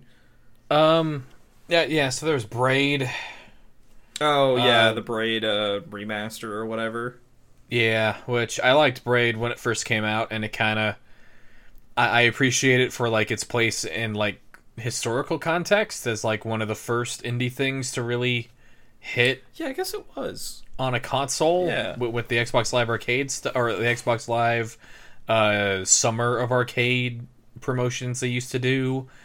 Like I remember, like every summer it was like, all right, there are going to be 4 or 5 of these things, these indie games that are kind of going to come out of nowhere, and what are they going to be? And like, Shadow Complex was one of those that. Mm-hmm. Man, where the fuck is Shadow Complex 2? There's Braid,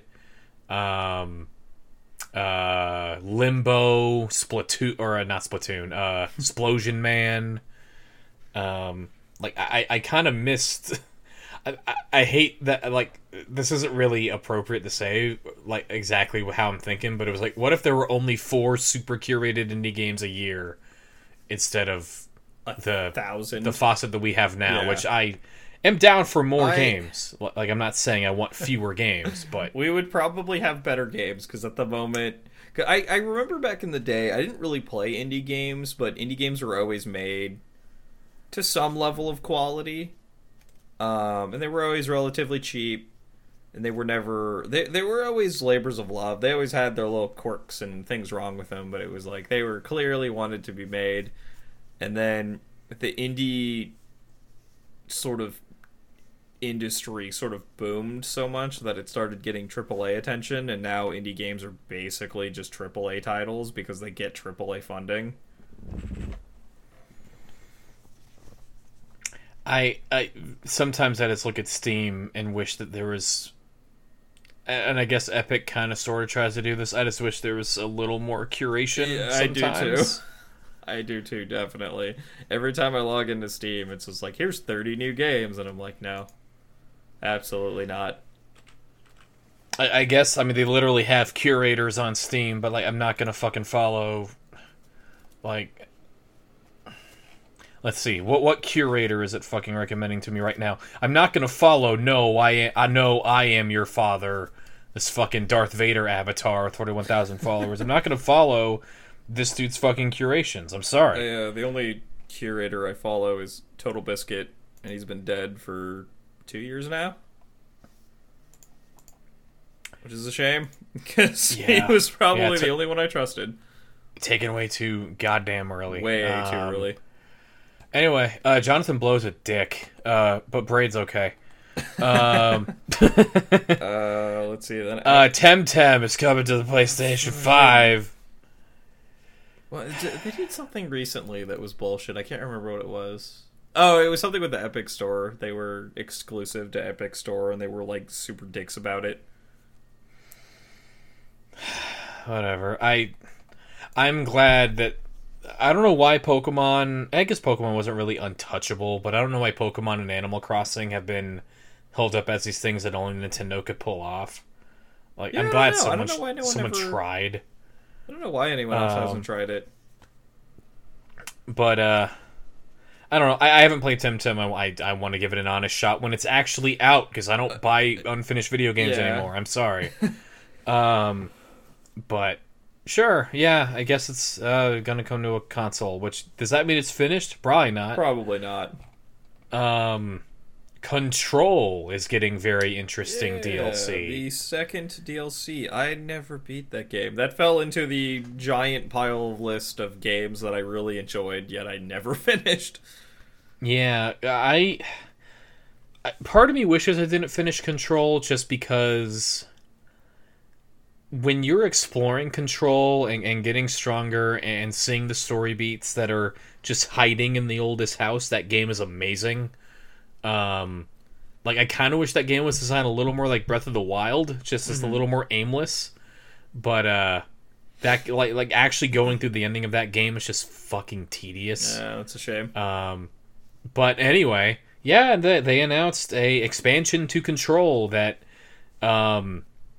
is just very blatantly just, hey, yo, Alan Wake. Just this one's about Alan Wake. Yeah.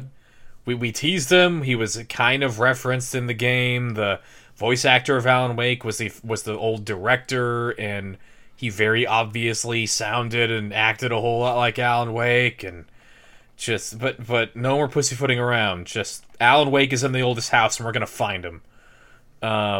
Which I love that Remedy seems to finally be in a place where they can click on all their weird shit, because they kept having to stop and start for so long. Mm-hmm. Like they would do Alan Wake, and then it wouldn't go anywhere, and then they did Quantum Break, which was hilarious. And I have that. Is that any good? I have that on Steam. I have been told no, because it was a tie-in with a TV show, Yeah. and that didn't work out, and then Control seemed like kind of the Remedy game, where just all their insane shit is just in the oldest house now, and all of just everything they couldn't use and did use. They're like, fuck it, just throw it in here, and we have SCP stuff. It's great. It's gonna be fine. It's the closest thing we have to a Dark Tower video game, which is neither here nor there. Yeah, I've been sitting on Control. I never got back in with the first DLC. This will probably with this, there's probably enough content that I can jump back in and really dig into it again. Because I like that game a lot, but there were just... Yeah, it's on my list I to jump back I like into. everything about that game except for shooting people. It's just... Shooting people's not Put fun it on for the me. easiest difficulty and just breeze through it. I mean, I do, but then there's endgame areas where people can two-shot you no matter what. No. And I don't want endgame areas. I want to explore. You dicks. Yeah. Exploring the whatever, old it's house fine. would be really cool. Was that it from the State of Play? Oh, I know there was was a bunch of other stuff. There was what was there? There's 2.5D Cyberpunk, which is Anno Mu something. Aeon Must Die? No, Okay, because that was a different that went bad. I just like the aesthetic of it. I don't really know what it's about. We're fucking bug snacks will not go away. It's the scariest. Like, I don't get me wrong. Like, I have been pretty outwardly kind of sounding negative about bug snacks. Like, that game just terrifies me. Like, I'm excited for the Octodad people to do a new thing. Like, Is it They because it's the weird uncanny valley of like the snack animals, or is it because it's this like happy-go-lucky game and then all of a sudden they show you like a really dark scene? no, more the former. More, Okay. I don't like thinking about my fruit being alive in my throat. That's I think that's the route that most people think of. I don't know, because like when they like transition to like the dark scene, it wasn't really scary. I don't know what No, I direction don't think they're so. going with this game. I honestly don't. I have no idea what this game is going to be about. I mean, it looks like a first-person physics-y puzzle kind of thing with weird, dumb humor that Yeah. Octodad was kind of known for. And sure, yeah, no, go with God. Go with your weird I hope people Satan enjoy it. God. I will not be playing it because I don't care. We got another VR garbage Star Wars thing. Batman, Vader, what? It's your Vader, yeah, you're Darth Vader. Vader, and you do stuff with your lightsaber, I guess. I really liked the Star Wars arcade game growing up, where it just had a giant stick Oh and you. yeah, and you had to fight Darth Vader as Luke on the Death Star, and it was fucking hard. Yeah, and you had to deflect blaster bolts Yeah. in other parts, and I never beat it. That was the coin taker, was the duel with Darth Vader, because Yeah. you pretty much always lose there unless you knew how to do it. Well, and I think that it was timed too, so even if you Yeah, it was. you couldn't just throw all the tokens at it and beat it. You had to, if you lost, you had to go all the way back. Yeah, and you had to start at the Hoth level. I have no idea where to find that arcade machine, but I have very fond memories Somebody of has that to have lightsaber it. thing, which I feel like I shouldn't, because it's like you can only hold the lightsaber in like 3 spots, right? It's like left, right, or center. I vaguely remember it having like a fluid motion, but that may just because I was little and I didn't know any better. I don't know how I would play that thing. I guess I could try to get it running on MAME or something, but I don't know. Somebody probably has like a thing somewhere. I just remember the Chuck E. Cheese and the Boomers down here. I would always go straight there, and I would always lose all my tokens immediately, and then I would find my brother who was playing the ticket games, and he would have all this candy, and I'd just be sitting alone like a fucking idiot without candy. Because you wasted all your coins on the super expensive. I used to do the same thing. I was like, fuck the tickets out of the prize. I knew from a young age that like none of the prizes were worth it. You couldn't get anything good. Yeah. So I was just like, I'm just gonna spend all my tokens on the fun video games. So there was Aeon Must Die, which looked cool, but then immediately the studio, or the old studio, went on Twitter and was like, the publisher stole our IP and treated us like shit. What is And Aeon Must Die. it? It was Must die. it was shown at the State of Play, Oh, I remember this. Yeah. and like immediately the folks that had been working on that game with the Twitter and were like, we suffered psychological abuse at the hands of the people that own this IP, and we're pretty sure a bunch of animators worked on that because the game was not there when Focus we were Home working Interactive on was it. informed of serious allegations raised by some of the developers at Limestone who have worked on the creation of the video game Aeon Must Die. These grievances are directed at Limestone, their direct employer. As the publisher of this video game, Focus is carefully looking into these allegations and will draw the necessary conclusions if they are proved to be well-founded, and then take all appropriate measures. No further comment will be shared until we have a clear and complete view on this matter. So this was this was a statement by Focus Home Interactive, which is, I guess, is the larger publisher. Yeah. So I guess there is something to it. Yeah, no, the statement from the old developers came out like immediately, and then Focus put out their statement, I think, 2 days later? Or 1 day later, because this was on the 6th. Yeah, so that was like that trailer looked neat, but like even during the trailer, I was kind of having trouble in the Discord of like placing like, what is this thing? Yeah, it looks same. very stylish, but what are we doing? And then like, oh, it's, I guess that makes sense. But was there? I know what else there was not in the fucking What? in the state of play. There was not any goddamn Silent Hill. fucking leakers going like, it's They gonna literally happen on said- August 6th. They literally said beforehand. They said there was no new announcements or releases. Well, the leakers were confident that there Of was going to course be they a new were. Silent Hill They on were- August 6th, and they dug in were their heels fucking on this dumb. fucking aesthetic gamer fucking You know dummy. what there was Auto Chess. I don't know what they were advertising. I guess they were just advertising that Auto Chess was going to PS5. How does that even work? I mean, What? fucking people play Teamfight Tactics on mobile. Yeah, but sounds you got a awful. touchscreen on mobile. What are you going to do on a You probably PlayStation? just have a cursor. You move it with the stick. I guess. I mean, it's not like it's that Twitch. Yeah. Like that much You of a don't Twitch need to game, aim. but I would just I prefer mean, using a mouse and the keyboard. last time I played Underlords, the Dota auto chess thing, it I This had to was be a the little Dota quick. Auto Chess thing, I'm pretty sure. Huh? I'm pretty sure. Wasn't this Dota Auto Chess? Yeah, Underlords, yeah.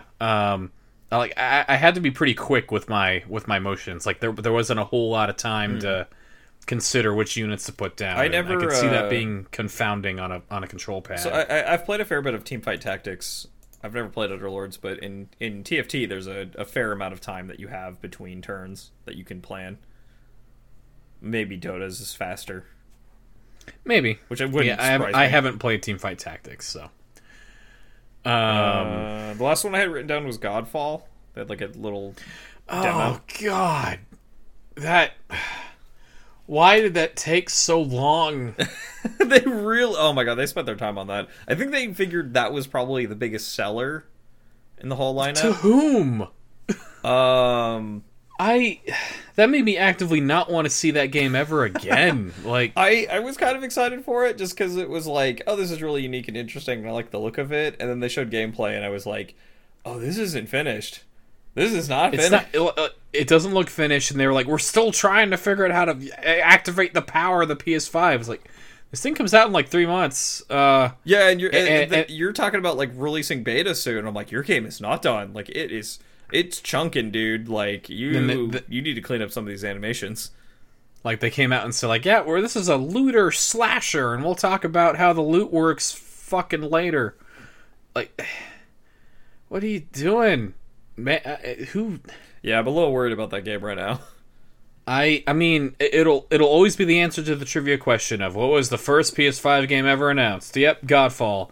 Do you remember the first fucking 360 game ever announced? No.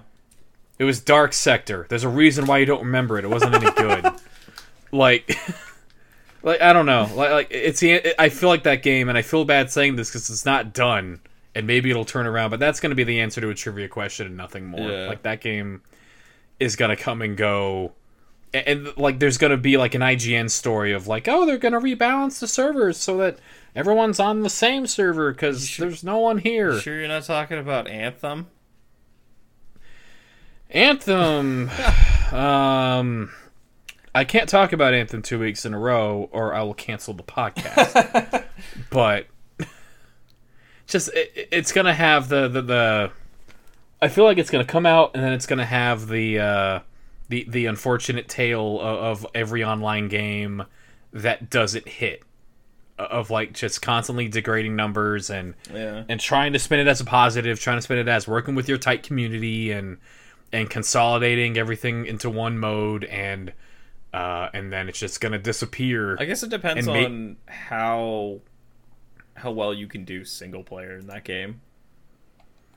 I mean, because I don't know about Anthem, because I don't know what their community is like right now, because I remember there were mandatory like 3 and 4 person missions, and I was like, oh no. I mean, even I don't know, like everything I saw in that game was just I don't know that I saw anything in that trailer that couldn't have been accomplished on like the PS2.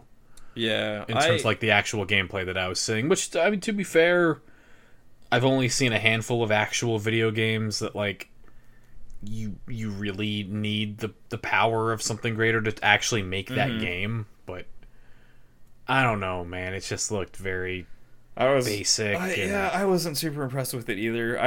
When they announced it and they like were teasing it and hyping it up, I got pretty excited to see some more of it, and then after watching that, I was like, ooh, maybe not.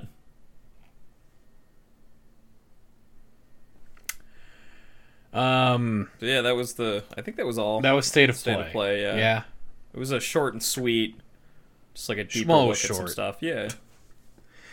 Spelunky 2 also happened. Spelunky 2.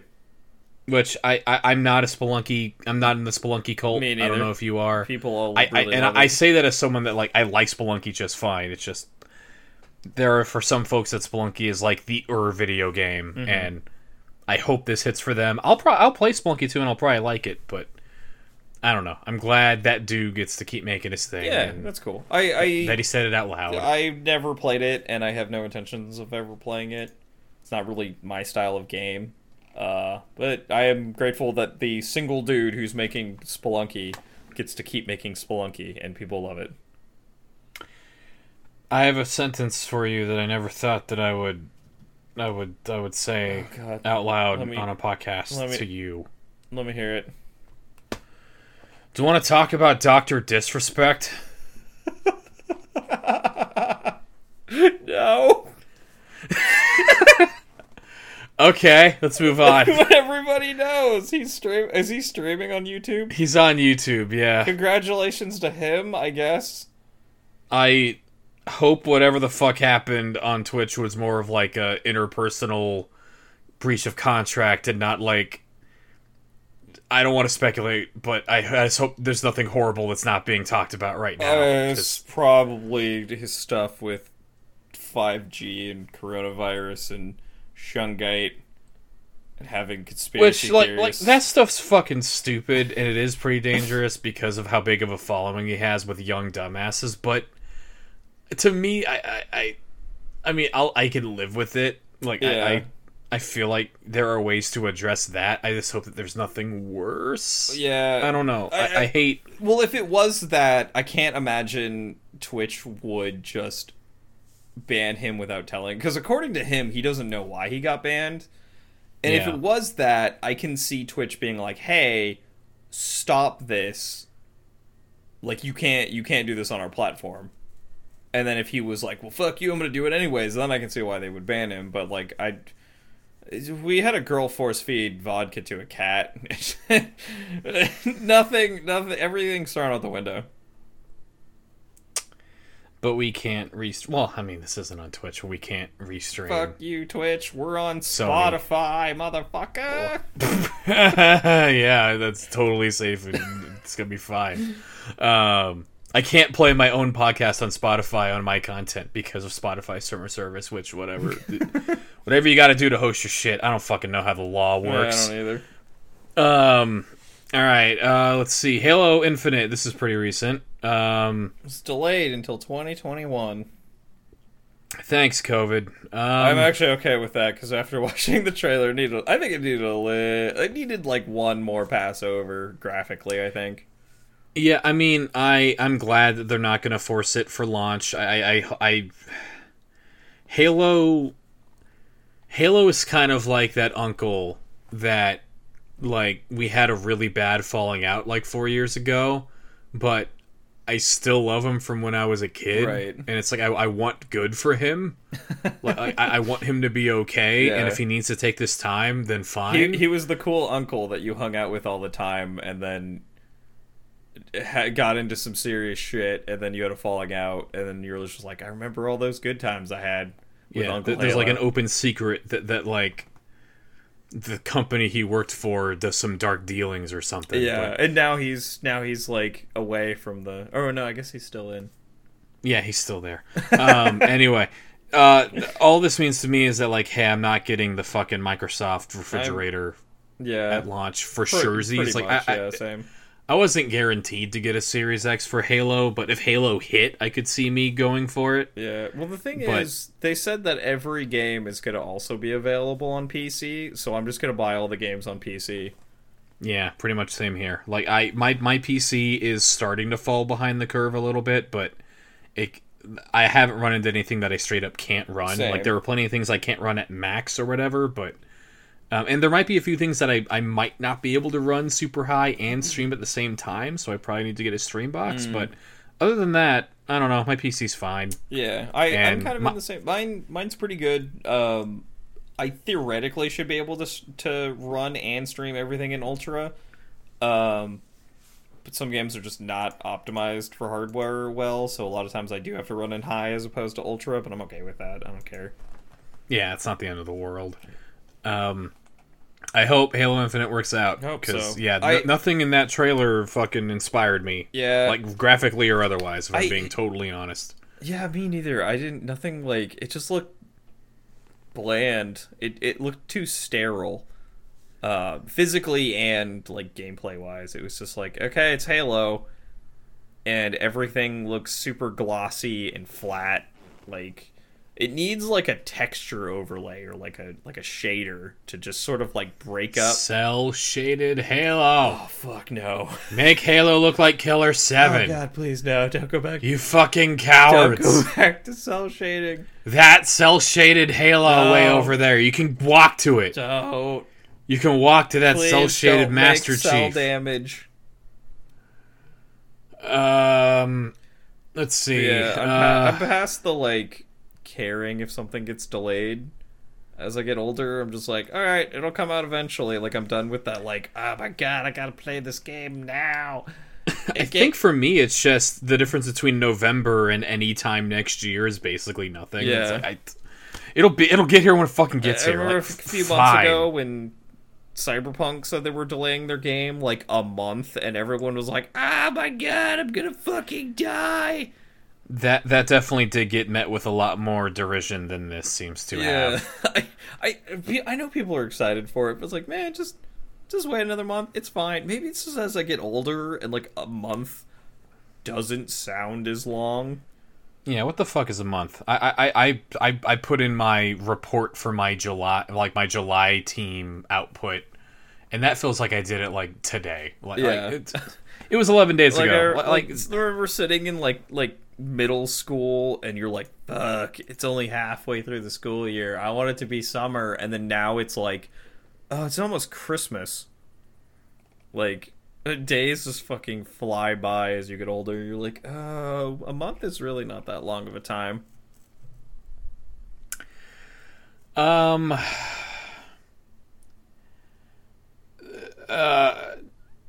Tencent and it might be banned from operating in the U.S. or something.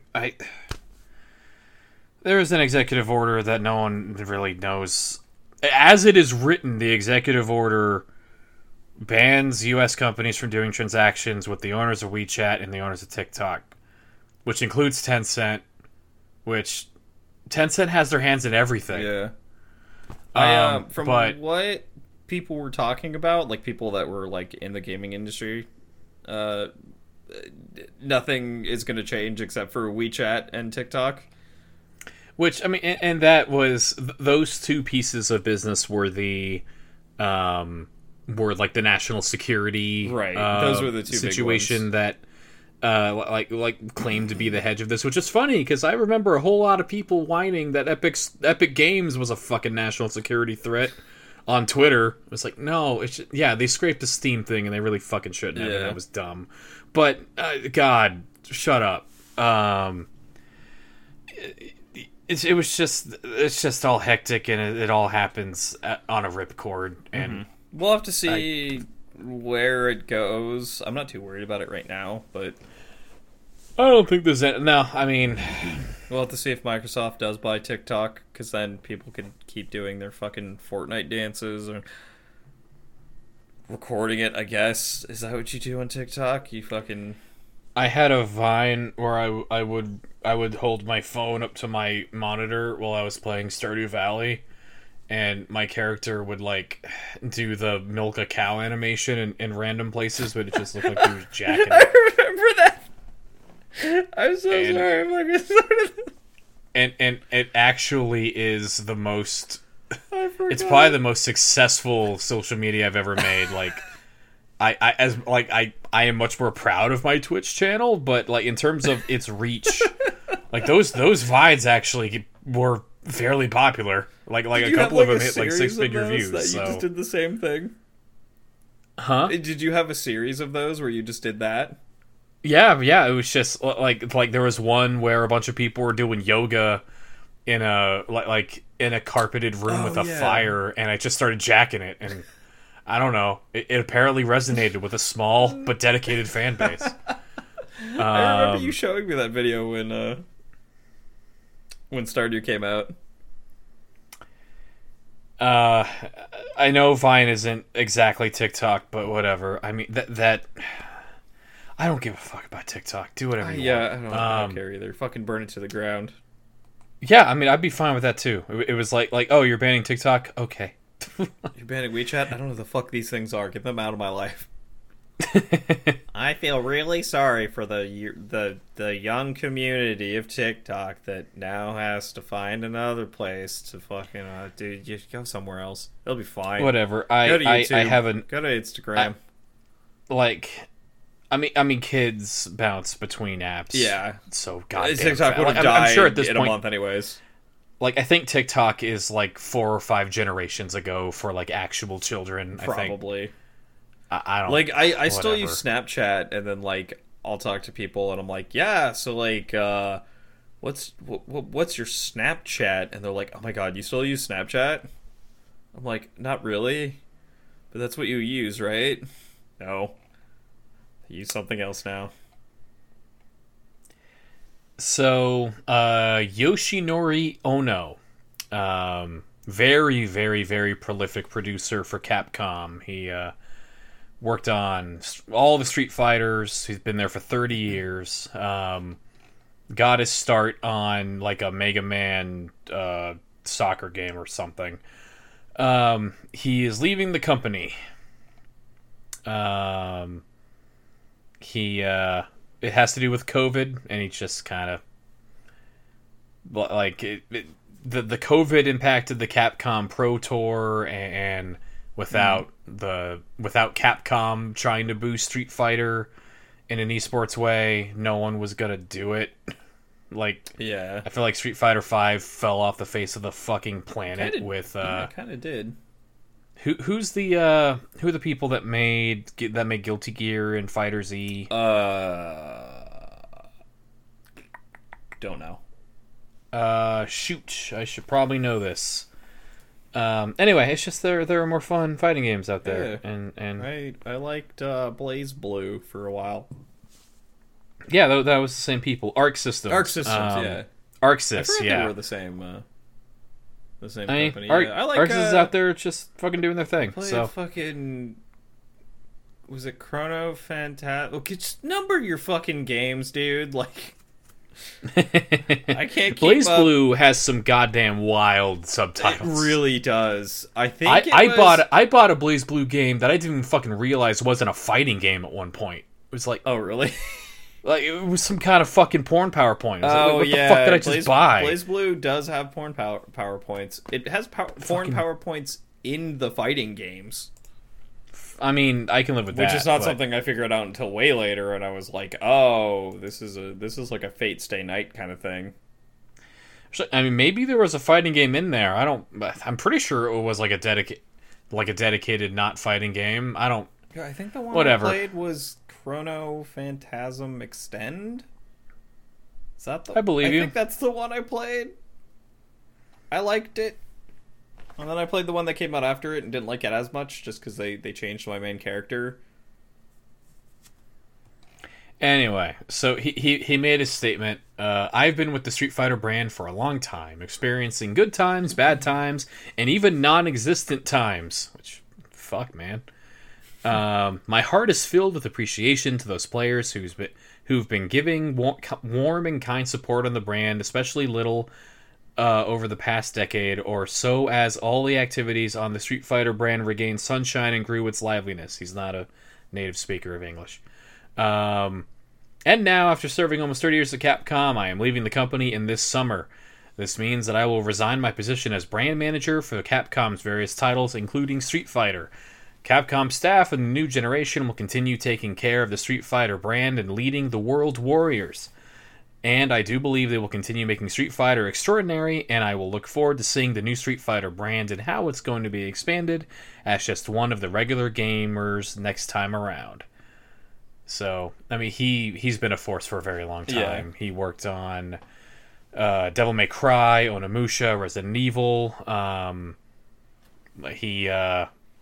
He was apparently big in Street Fighter 4. I'm not going to pretend to understand some of the involvement in the specific fighting games because I am not a fighting game guy, but it's just another one of the hits that this industry's taken from COVID and from the... this business has been at a knife's edge for a long time, and when something calls that, it's why I get very anxious whenever there's radio silence on something for more than a couple of weeks now. I don't know. It's scary. It is a weird time we live in. Well, I wish him the best in whatever he decides to do with the rest of his life. Thank you for all of your service. I enjoy a fair bit of Capcom games, so thank you. Capcom's been doing fucking gangbusters for the past couple of years. Yeah, Monster Hunter World is a massive success. It was very successful when it first came out, and then when they ported it to PC, it was like the best-selling game, and they literally just like had a giant pile of money, and they were surprised. They legitimately didn't think that they were gonna like. They kind of threw Monster Hunter World to PC as if it was like the redheaded stepchild, and then it came back with a giant wad of money, and they were just like, "Oh, I guess we're gonna keep doing this from now on." Yeah, and I mean, like, they've done also the Resident Evil remakes, and the new Devil May Cry, and like in a time where everything's a game as a service, they have, and I guess Monster Hunter World you could kind of say is a game as a service, kind of, although You don't really like. It's not aggressive in its microtransactions, and they keep it's Yeah. all free. All of the content is free. They keep just putting out free content, and then all the microtransactions are just like, "Hey, you want to buy like a weapon like a pose? Your character does like a silly pose. It's like, give us like $1 or whatever. Here's like 10 of them.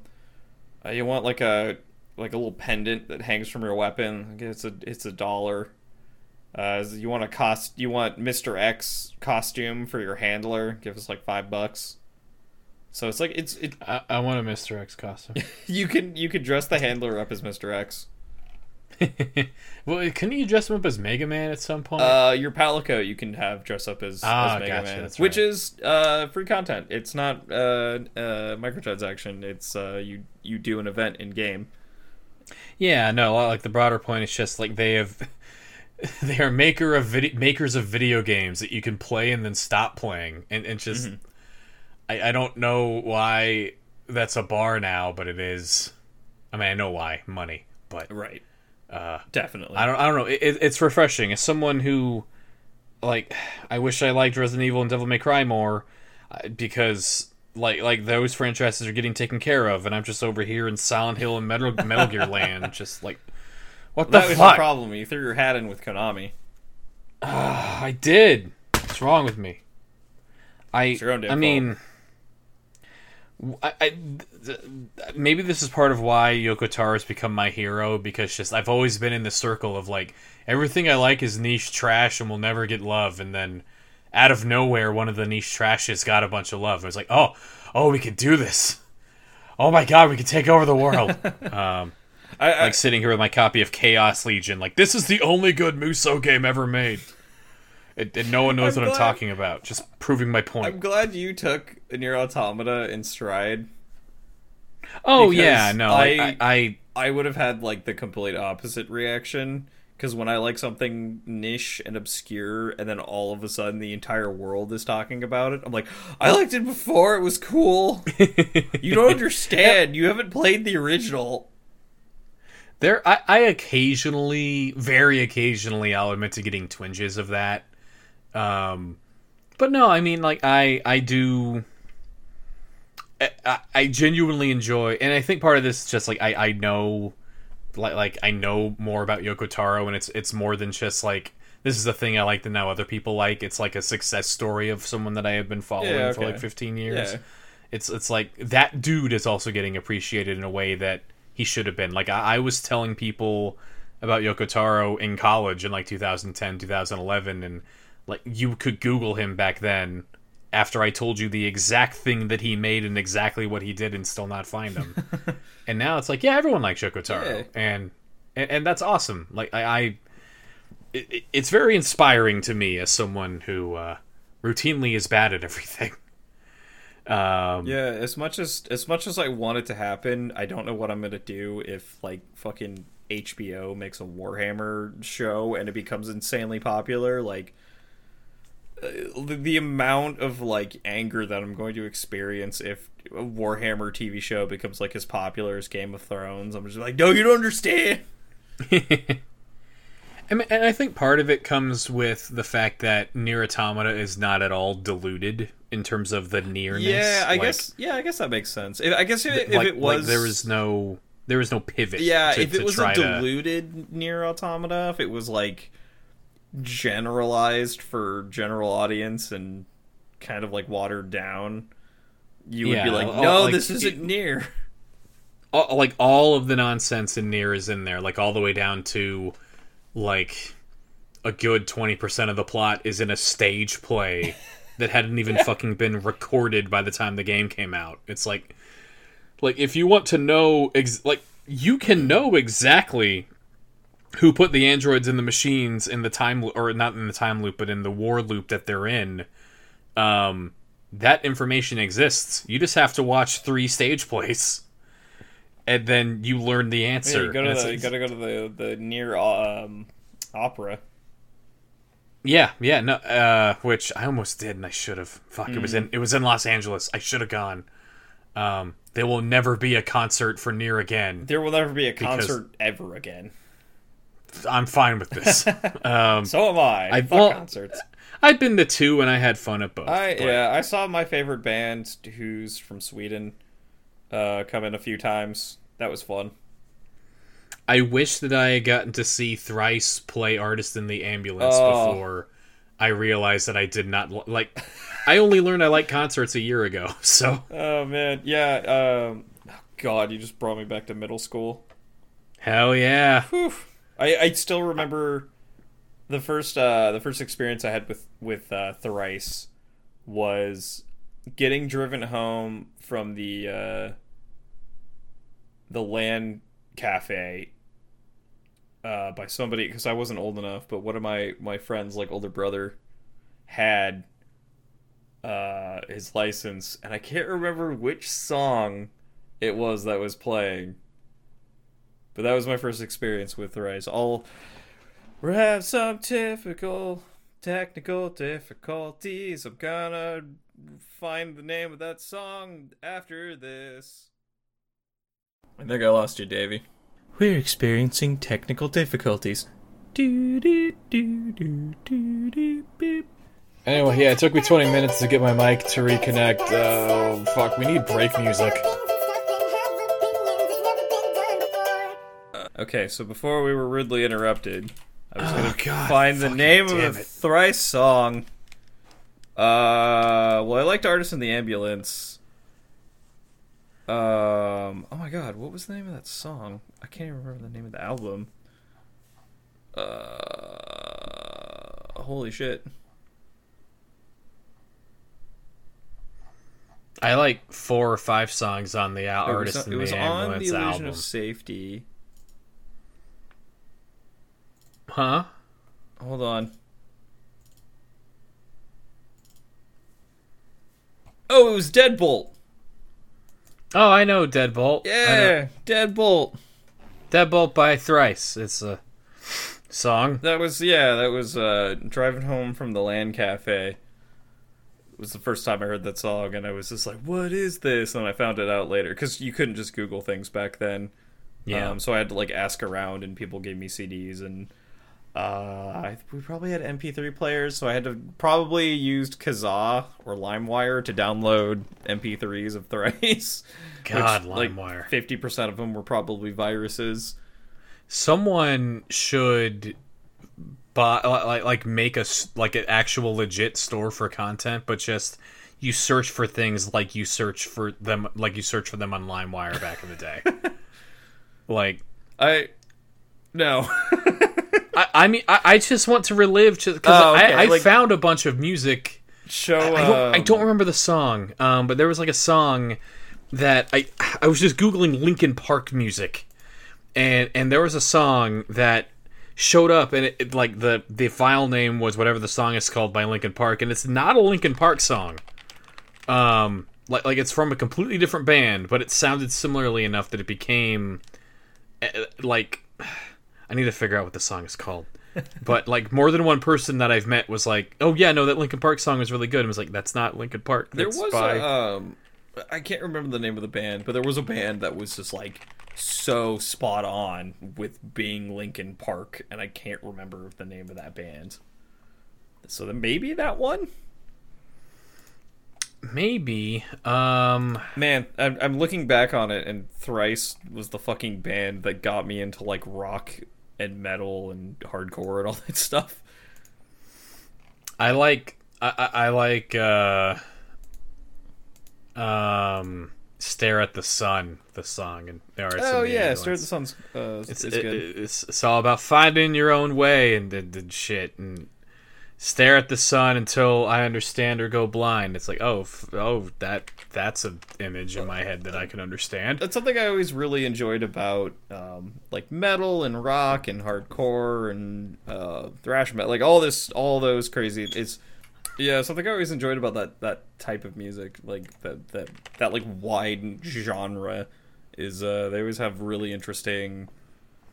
I don't know, I connect to the music better because it has good messages and it's about acceptance and being who you are, and it's not about having money and fucking bitches. It's about... I can buy into that as someone without money or bitches. Yeah, I guess maybe that's what it is. I don't have money or bitches. So I can't relate. But I can relate to having feelings. Which is funny. I have a question. Okay. So, you know how on my Twitch people can commission bad fan fiction from either of us? Oh yeah. So our buddy Elder commissioned a thing where Sam Porter Bridges plays a bad JRPG. Wait, is he like playing a video game or is he in a bad JRPG? He's like playing a bad RPG. Okay. So like I'm imagining that it's like Higgs like handed him like wore plain clothes and handed him a disc and just distracted him with a bad JRPG so he could go do crime. Kind of like how he distracts you with the bullshit pizza missions in that game. If I call it Kingdom of Hearts, is that too on the nose? No. What could you do?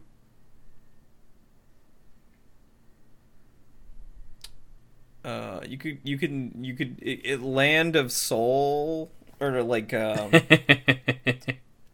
to think of another word for kingdom. I'm trying to think of another word for heart. Like, We'll just find a synonym for kingdom, and then instead of heart, make it like soul. serfdom of soul. Something, I don't... Whatever. Kingdoms of heart. You could go on the nose if you really wanted to. So Anyway, basically, I don't you're know. gonna have Sam Porter Bridges play Kingdom Hearts. Like just you saying, like, I can relate to having feelings. It was like, that was a fucking Kingdom ass hearts line right there. Yeah, it really. Like, that's something Sora said to the Beast at some point. Like, the Beast was like, damn it. everyone's coming to attack me. And it's like, I can relate to having feelings. Feelings are normal. Shut up, Jaylee Hole Osmond. You're 40 years old. I know you weren't when they casted you, and it's not your fault. But, oh my god. I never thought about that. They should probably release all of the recording footage of him recording Sora's cheesy-ass nonsense. Oh God, please no. I can't take Kingdom Hearts anymore, man. I think that's kind of where people are in general at this point. Yeah. I don't know. They announced that rhythm game a while ago. Cool, I guess. Give it to Yoko Taro. Let Yoko Taro make the next Kingdom Hearts. I won't name names, but he knows who he is. People that I know insist that Kingdom Hearts has a sensical storyline and that it's good. It doesn't. I mean, I'm sure that you can put the pieces together, but it's... People I don't have think that tried. it's nonsensical as much as it's just fucking annoying. Yeah, I guess that's probably a better way of putting it. And It's not for me. it was for me when I was 11. Yeah, I really enjoyed the first one, and then I was like, good. It had a conclusion. It was very good. I enjoyed it. Very happy with what I played. And they're like, we're making a second one? Also, there's going to be like 8 spin-offs that are all on different consoles that you have to buy? Yeah, no, even growing up, even the most Kingdom Hearts I was ever gonna be, like even the most into this shit, I didn't fucking know I had to play the Game Boy one. Yeah. It's like, what do you mean Chain of Memories is between 1 and 2?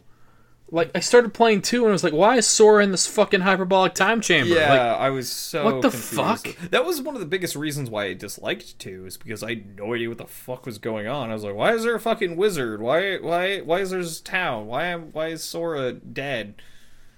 I like the skateboarding, Yeah, sure. but that was me. How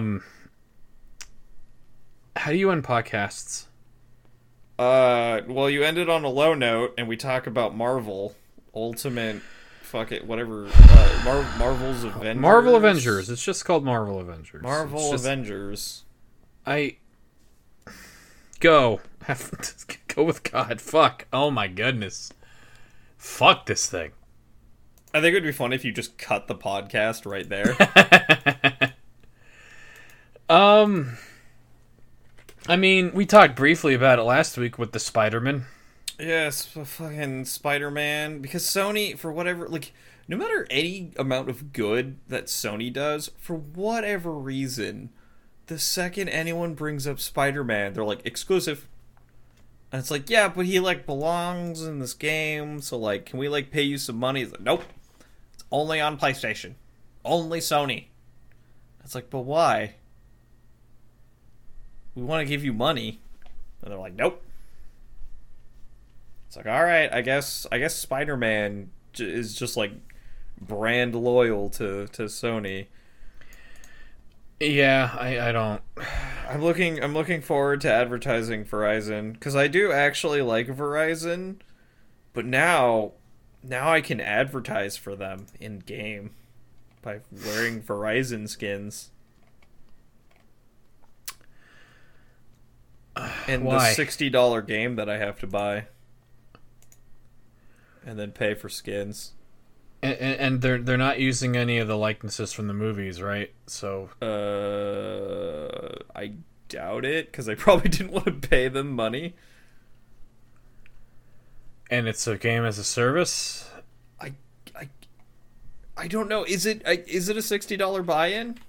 That it definitely is that. I know that. And then it's going to be a game as a service? But, like, Like, I mean- understand having to keep servers running, but, like, do you really need to do a crossover with fucking Trick Cereal? Like, we're gonna put Captain America and Trick's bunny costume. $10. I don't. I can't imagine a project that I care less about. Yeah, I feel bad for the people that played, because the original back in the day, I can't remember what console it was on, was really, really popular, and people loved it. And now they're like, we're making another one of those because Marvel's really popular and the Avengers are popular, and everyone's like, oh my god, I loved that game as a kid, and then this shit just plops out onto the floor. And it's just a steaming pile of dog shit in the middle of the floor, and it's like steaming, and there's a fly flying around it.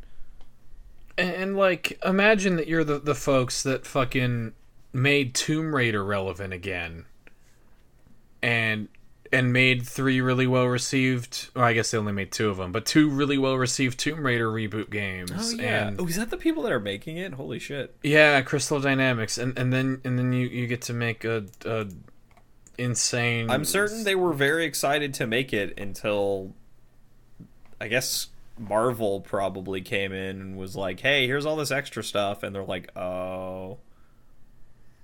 Because I can only imagine Disney was the one that decided to make it a game as a service. I hope it's something. I hope it's fun for someone. We were doing really good. Positive notes in the industry. No microtransactions in Crash Bandicoot. All these skins are unlockable in game. And then Marvel has to come out and be like, fucking Verizon Wireless paid for skins, dude. Advertise. Troy Baker's in it. Troy Baker's in everything. I like Troy Baker. Same. He plays Bruce Banner, but not Hulk. Huh. That's another guy. Interesting. Because they sound different. That's true, they do. The one of them's big and green. The other's not. That's what I've heard. Do you remember seeing the, like, timeline that Disney put out for the second phase of Marvel movies? I remember not knowing any of the fucking names except for Thor. And it was just a giant flowchart of 1,000 movies that are going to come out in the next, like, 2 years. I mean, I don't know. I mean, the Marvel Cinematic Universe or whatever doesn't bug me. I have enough fun with one until recently. Like, I guess this year it's gonna have to slow down. But like, I had fun with the 1 or 2 movies I'd watch a year out of it. Mm-hmm. I mean, they were always good. Yeah, it's fine. I don't care enough. I don't know. Like, Disney as a company has just been like full steam into fucking production, make as much money as possible mode. Yeah, it's just a crazy big albatross of... Yeah, every once in a while they release a project that's like full of love, and you can tell like the people that made it were genuinely interested in making it. They create a piece of art, and then you turn around and they release Marvel's Avengers steaming dog pile of poop. I like Thor 3. Ragnarok, yeah, that was good. I like Taika Waititi. Yeah. He seems like a cool guy. I don't drink beer, but if I did, I'd have a beer with him. Yeah. There's probably an end to the podcast in here somewhere. I hope. I'm going to Google Yoko Taro quotes because I haven't been doing the Yoko Taro quotes. That's how you end the podcast, because we should just end on Yoko Taro quotes. Well, we used to do that in between, like That's for true. the first part when we were doing We could just when we were end on doing them. deep dives every week.